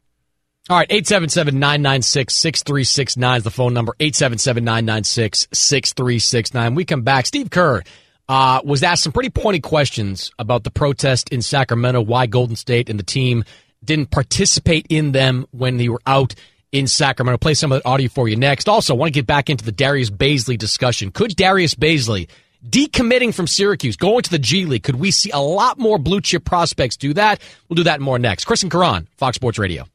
It's Chris and Karan, Fox Sports Radio. Chris Mannix, Karan Butler, two-time All-Star, NBA champion. If you're like me and are not a big holiday food guy, go over to Hooters. Try the new smoked wings. Whole new way to crave wings. With all the taste, half the calories, you can eat twice as many. It's over at Hooters.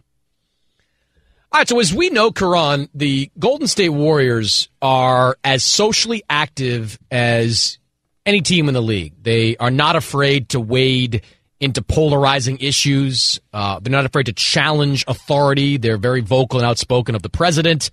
During a recent trip to D.C., instead of visiting the White House like previous NBA champions do, other NBA champions do, they decided to go into the D.C. area, and Kevin Durant donated $10 million to the Prince George schools.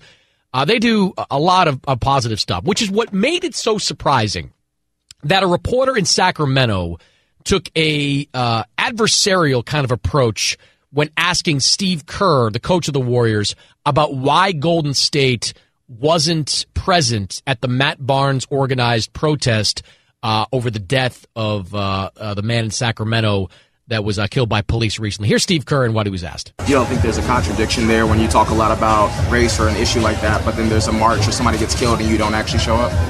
You're serious? Yeah, I am. Okay. It's up to each individual.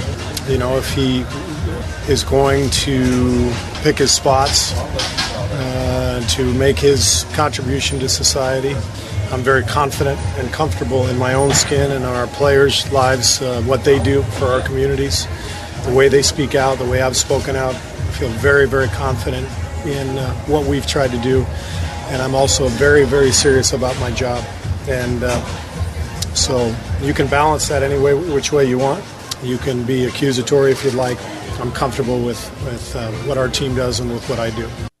Karan, I don't know what you think about this, but I thought the question was just dumb. It just was a dumb question because, and to read the question back, if you didn't hear it the first time, the question was, you don't think there's a contradiction there when you talk a lot about race or an issue like that, but then there's a march and somebody gets killed and you don't actually show up. So what this reporter for SB Nation is saying is that there's a measure of hypocrisy in the Warriors talking the talk, but when there's a march or something in that area, not being willing to walk, which is absurd. Like, if there wasn't a game like that day, or if they weren't occupied with all this, do I think that many members of the Golden State organization would have shown up to that march? Yes, I do. Yes, I do believe that would have been the case. But even if they don't, and even if they didn't, this team has proven already that they do, that they walk the walk here. The money that Durant and others have donated, all the stuff, Karan, that we don't know about, all the things behind the scenes that I'm sure have taken place to help inner city communities. To accuse Steve Kerr and that team of not walking the walk there, I thought is absurd.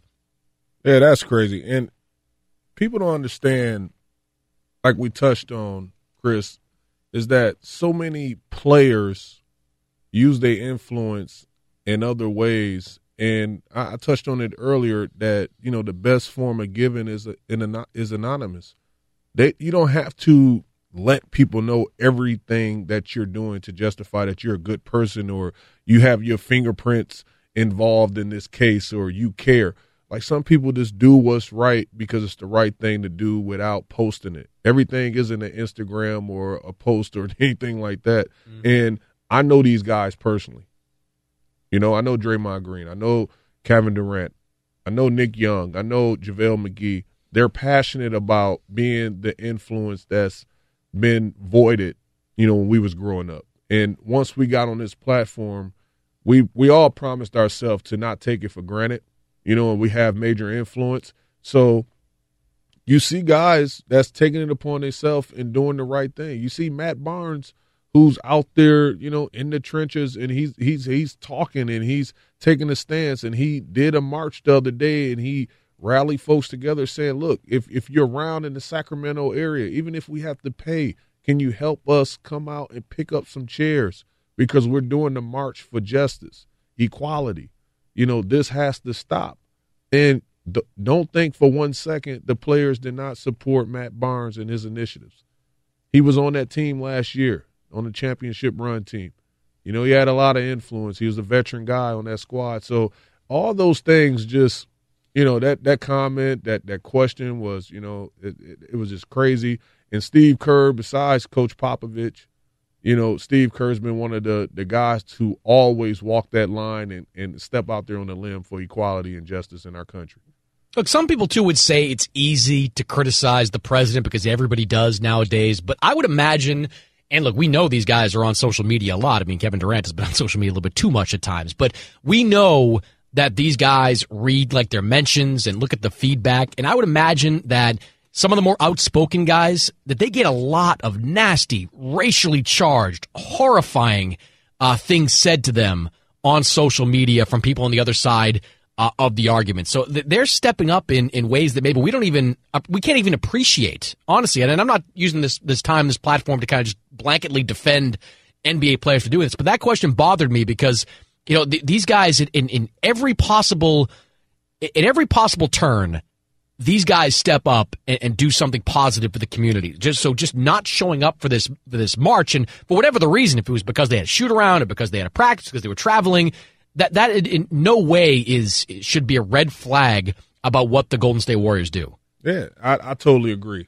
It shouldn't be a red flag, and the one thing that they don't do or they don't attend, we just quickly suggest that whatever, it's a red flag, or how can they not be there? And this is the team that stands up for so much. No, listen, they can be there and be supportive in so many other ways besides being there physically. Obviously, you will want them there physically, but sometimes, time or whatever the case may be. But best believe this team and guys on this team in that organization are backing and supporting that initiative and that stance.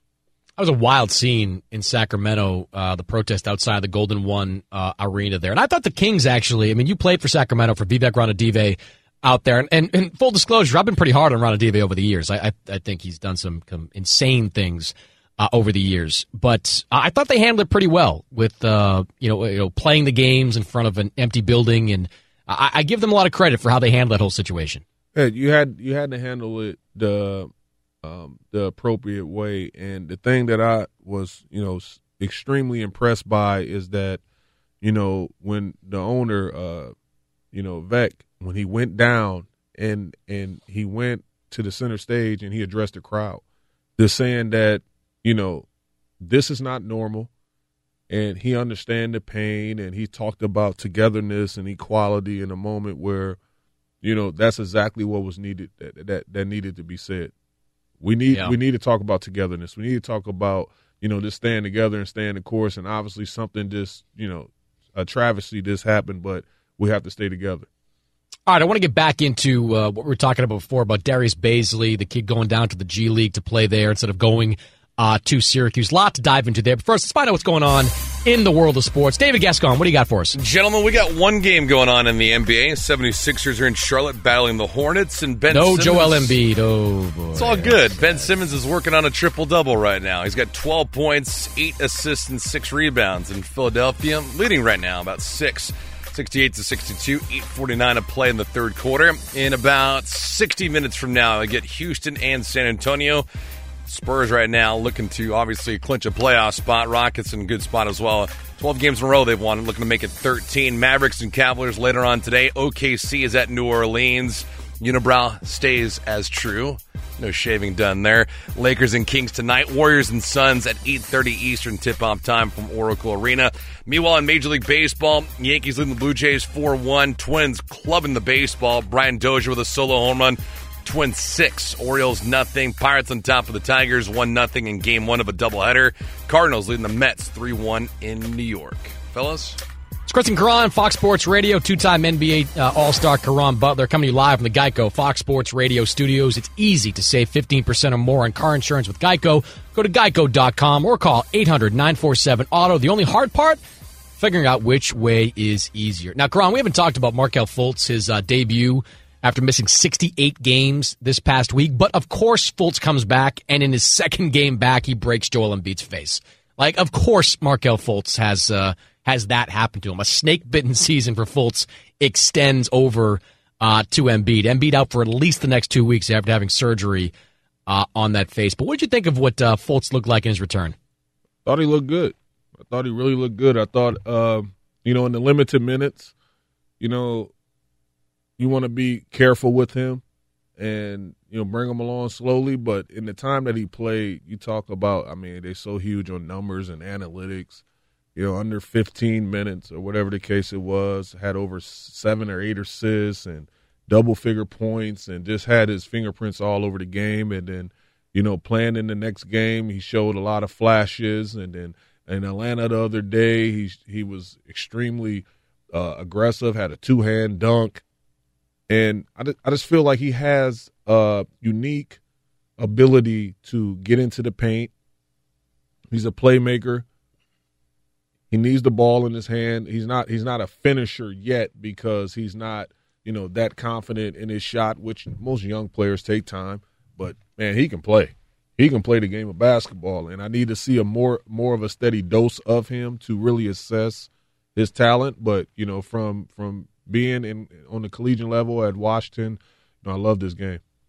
His body control, it reminds me a lot of Chris Paul because he just has a way of probing the paint kind of in slow motion in the way that Chris does. He's not, he's athletic, of course, but he's not a Russell Westbrook type athlete or a young Derrick Rose type athlete, but he's very savvy when he gets in the paint. What's going to decide or make or break Markelle Fultz is that shot. In the 4 games he's been back, he hasn't attempted a single three-pointer. And sometimes, Karan, that means that 40% of the lineup on the floor can't shoot threes when you factor Ben Simmons into the mix. Today's NBA, you're not going to win anything with guys with 2 guys, your 2 perimeter guys unable to even attempt or make a 3-point shot. That's going to be the part of his game. You mentioned him still being a little uncomfortable with his shot. I don't know if it's a mental block.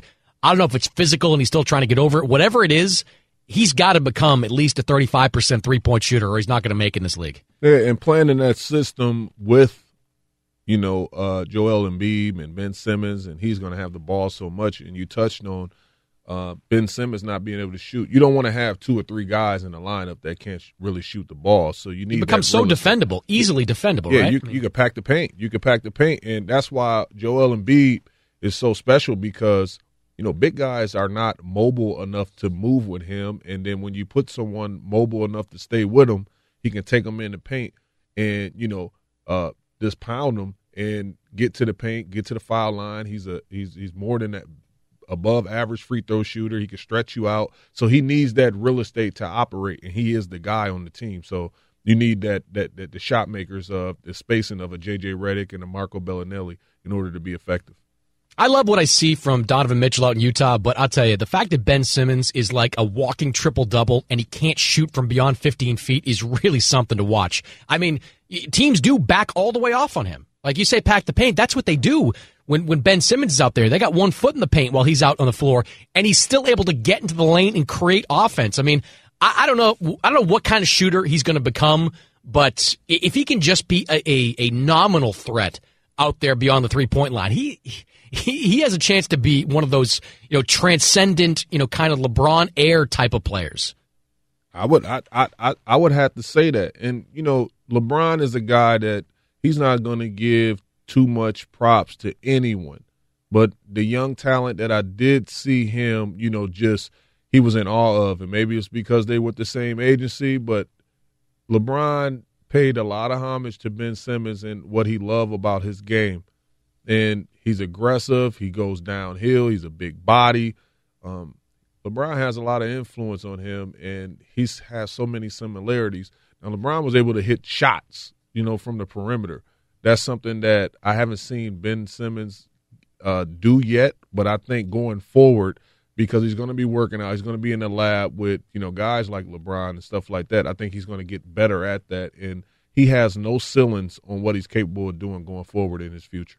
Yeah, it's incredible talent. All right, Darius Bazley is the Syracuse commit who is going to be playing in the G League next year, decided to forego college, isn't eligible for the NBA draft, but can go play in the G League. The salary's there, around $30,000 per year, but they can get endorsement money, they can get sneaker deals, they can do commercials, they can do a whole bunch of stuff that'll ratchet up that pay to more than 6 figures if you're if you're the right kind of talent. The question I have for you, Karan, is how should the NCAA respond to all this? Because right now it's just one guy, right? This is the first blue chip prospect, a 5-star recruit who is going to go play domestically. We've seen guys go international. Brandon Jennings, a great example of that. A couple others over the last 10 years. But this is the first guy to try the G League route. If he's successful, it could open the floodgates for other blue chip prospects to say, you know what? I'm better off going to play in the G League than I am in the NBA or I am in college because I want to play in the NBA someday. How does the NCAA respond to this? What can they do to prevent all the stars from going to the G League? You can take a serious look at the system.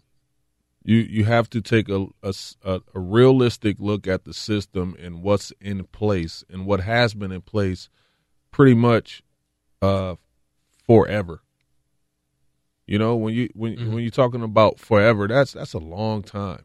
That's something that has to be addressed. You have to talk about the times and, you know, what's important and, you know, the kids. Like people always say, it's all about the kids. And what Doug had said when he came on is that, look, going to a prestigious university like a Duke, playing under a coach like Coach K, the legendary Coach K, a Hall of Famer, and having that wealth of basketball knowledge, having the college experience, I get it, I understand it. But you're talking about so many of these kids that's being exposed, being mistreated. You're talking about the talent, which the evaluation of the talent that's on this platform is not being respected. Coaches are being paid millions of dollars. Universities are being paid millions, multi-million-dollar deals from shoe companies and et cetera. They're retaining so much money collectively from these children. Billions of dollars the NCAA is bringing in, TV deals, et cetera, and then you're not compensating the talent at all. You're giving them a platform, and you're saying, look, it's a great experience. You're selling you on the experience and the possible chance of you getting the education. But if you're Kyrie Irving and you play in 11 games and you start 8 for Duke and you know you're going to be a pro anyway, what's the difference of you going to what's the huge difference of you going to the G League and having legal representation, getting $20+ million, and then now having the chance to have legal representation that you can get a shoe deal, you can get endorsement deals already. So now you're making millions off the court and you're playing against the best comp. Some people don't want to be held on a pedestal and just play against, you know, marginal competition with, you know, lack of a better words of, you know, no skill set, and you dominate and you're not really getting better if you're thinking about longevity in that space. But you can go to the G League and play with people that's going to enhance your skill set, guys that been through the trenches. You develop all those things that you didn't develop on the AAU circuit. You play against competitive people every day, night in and night out, no matter the size. I think it's a game-changing thing. If it works, it's going to be a huge success, and I think the NCAA is going to have to really address some of the things in their system. I think what's overlooked, too, and look, I'm more on your side this than the argument you had with Doug Gottlieb. Doug Gottlieb believes that there's more of a benefit in going to college and being tutored under, you know, college coaches and having the college experience than going to the G League. Overlooked in some of these G League coaches, you know, many of them, of course, come from NBA staffs. Most of them come from NBA staffs. Most of the guys that were coaching in the G League now return. Now the G League season is winding down. They return to the NBA staffs that they came from and spend the rest of the season working there. But, you know, these guys, the young assistants that are coaching these teams, they benefit. If they can take a blue chip prospect and make him better, that helps them too, because they can be the coach that, you know, let's use Simmons as an example. Say Simmons spent the entire year in the G League when he was at LSU instead of going to LSU, stay in the G League. Imagine being the young coach that said, I helped Ben Simmons' jump shot. I developed that jump shot. So there's a bonus for them in developing these guys. The same type of stuff not in college. I mean, Jim Calhoun, you talked about on the show. Jim Calhoun's job was to win college basketball games with you. It was to develop you as a player, but all in the purpose of serving the UConn program. These coaches, the G League coaches, their goal is to develop this player into an NBA player. And I think that's a serious advantage that guys aren't taking advantage of and would benefit from and will benefit from if more guys go into the G League. Yes, I think you're talking about coaching, and you don't know if someone's going to be a pro. So like you touched on, some of the college coaches, when you come in there, Calhoun, he knew that I had a 80% chance of being something at the next level. But you're focusing on making sure that you're well-rounded, that you're the best version of yourself on and off the court. That was his job, and he did an amazing job of preparing me for life. But when I went to the NBA and I got under the arms of Pat Riley and Keith Askins and Bob McAdoo and Eric Spoelstra and Stan Van Gundy, all those names resonate, right? because those are names of guys that just put their fingerprints and dove into the basketball components of my game, teaching me the angles, teaching me how to come off screens, how to set screens, the importance of, balance and all these things. And then it prepared me to be the best possible professional athlete that I was capable of being. And then it also taught me a lot about hunger and desire and consistency and about preparation, all those things. So you can get that immediately, because a lot of these guys coming from AAU programs and things like that never been told the realities or the truth of the situation. They always, being told how good they are. And you need, people with that background and that real knowledge, that wealth of knowledge to really insert it in you and help you be a better version of yourself. I really believe that if Darius Bazley is successful, that we're going to see 2 more guys do it in the coming years, and then maybe 3 or 4. I think guys need to see, kind of how this all plays out. But if Darius Bazley winds up making like $250,000 from endorsements, and this is all going to get out. So if he winds up making $250,000 based on endorsements, and he improves his game, and he winds up being like a top 5 pick in the 2019 NBA draft, I think we're going to see a lot more guys come in. That's a big problem for the NCAA. All right, 877-996-6369 is the phone number, 877-996-6369. We come back. LeBron James has made it known who he thinks the MVP should be this season. And you'd be interested to know what the answer is. Chris and Karan here on Fox Sports Radio. LeBron James. It's Chris and Karan, Fox Sports Radio. That's Tom Petty. Man, rest in peace, Tom Petty. Great show. Every show Tom Petty ever put on. I've been to about a dozen of them. So good. You ever go to see Tom Petty, Karan? Did I ask you this last week? Yes. Yeah. I have not. You have not. That's right. Yeah. But I'm feeling it, though. I'm vibing. I'm feeling it. I'm definitely feeling Tom it. Petty, right? There you go. Chris Mannix, Karan Butler, 2-time All-Star NBA champion here. Karan's going home to have a nice family lunch. I'm going to go maybe to Hooters. Because you got to get to Hooters. Try the new smoked wings. Whole new way to crave wings. With all the taste, half the calories, you can eat twice as many over at Hooters. Now we're talking. You vibing. I see it. I am, dude. I'm just sitting here. It's like, feels like I'm back at the Boston Garden listening to him. I saw I think it was his third to last show before he passed. It was awesome. He is awesome. I'm about to look at some live footage of him.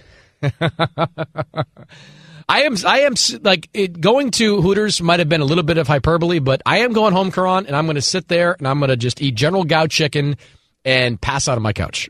That's the rest of my day. That's what it looks like. Watch a little basketball at night. I may watch you on TV a little later on League Pass. So I'll toss that on later on. But that's the rest of my day. Appreciate you, brother. We were talking about Darius Bazley and his decision to go to the G League. I was just scrolling through Twitter during the break.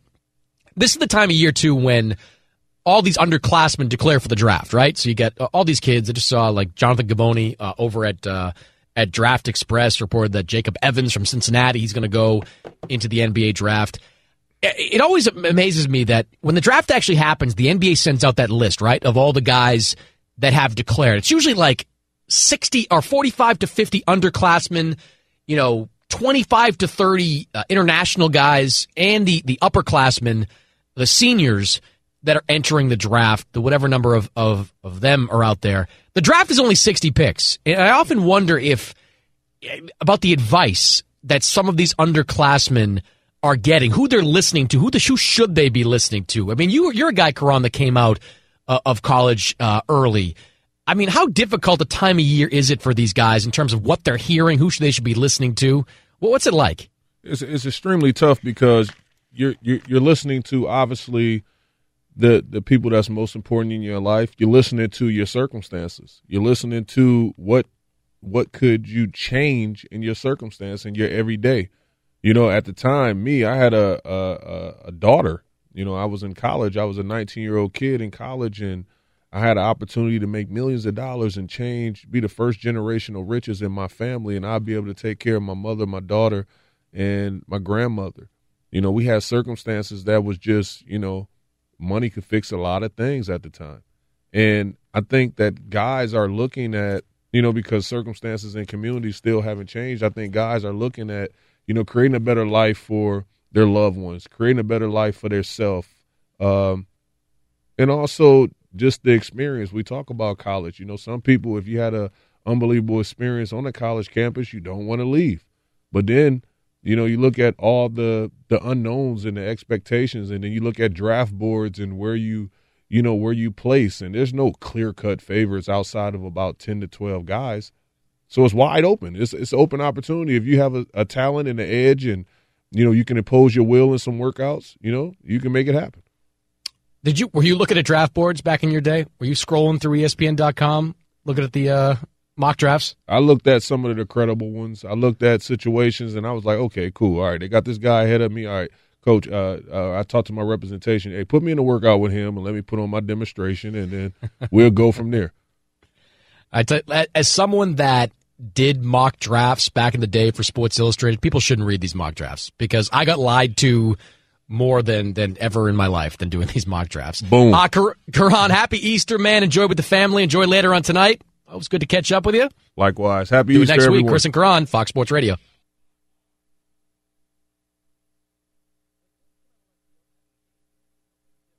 At Bet365, we don't do ordinary. We believe that every sport should be epic. Every home run, every hit, every inning, every play. From the moments that are legendary to the ones that fly under the radar. Whether it's a walk-off grand slam or a base hit to center field. Whatever the sport, whatever the moment. It's never ordinary at Bet365. 21 plus only. Must be present in Ohio. If you or someone you know has a gambling problem and wants help, call 1-800-GAMBLER.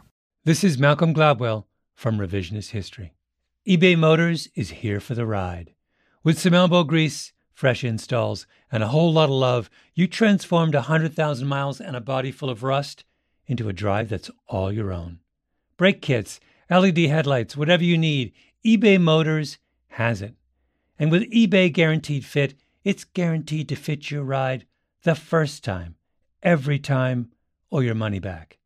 Plus, at these prices, you're burning rubber, not cash. Keep your ride or die alive at ebaymotors.com. Eligible items only. Exclusions apply. Hey guys, you know what this playground could use? A wine country, huh? A redwood forest would be cool. Ski slopes! Wait! Did we just invent California? Discover why California is the ultimate playground at visitcalifornia.com. The wait is almost over. Get ready for the 2024 NFL season as the full schedule is announced. Bring it on. Every rivalry, every rematch, every rookie debut, every game revealed. The 2024 NFL schedule release, presented by Verizon, coming in May. Live on NFL Network, ESPN2, and streaming on NFL Plus. Terms and conditions apply to NFL Plus. Visit NFL.com/schedule release to learn more.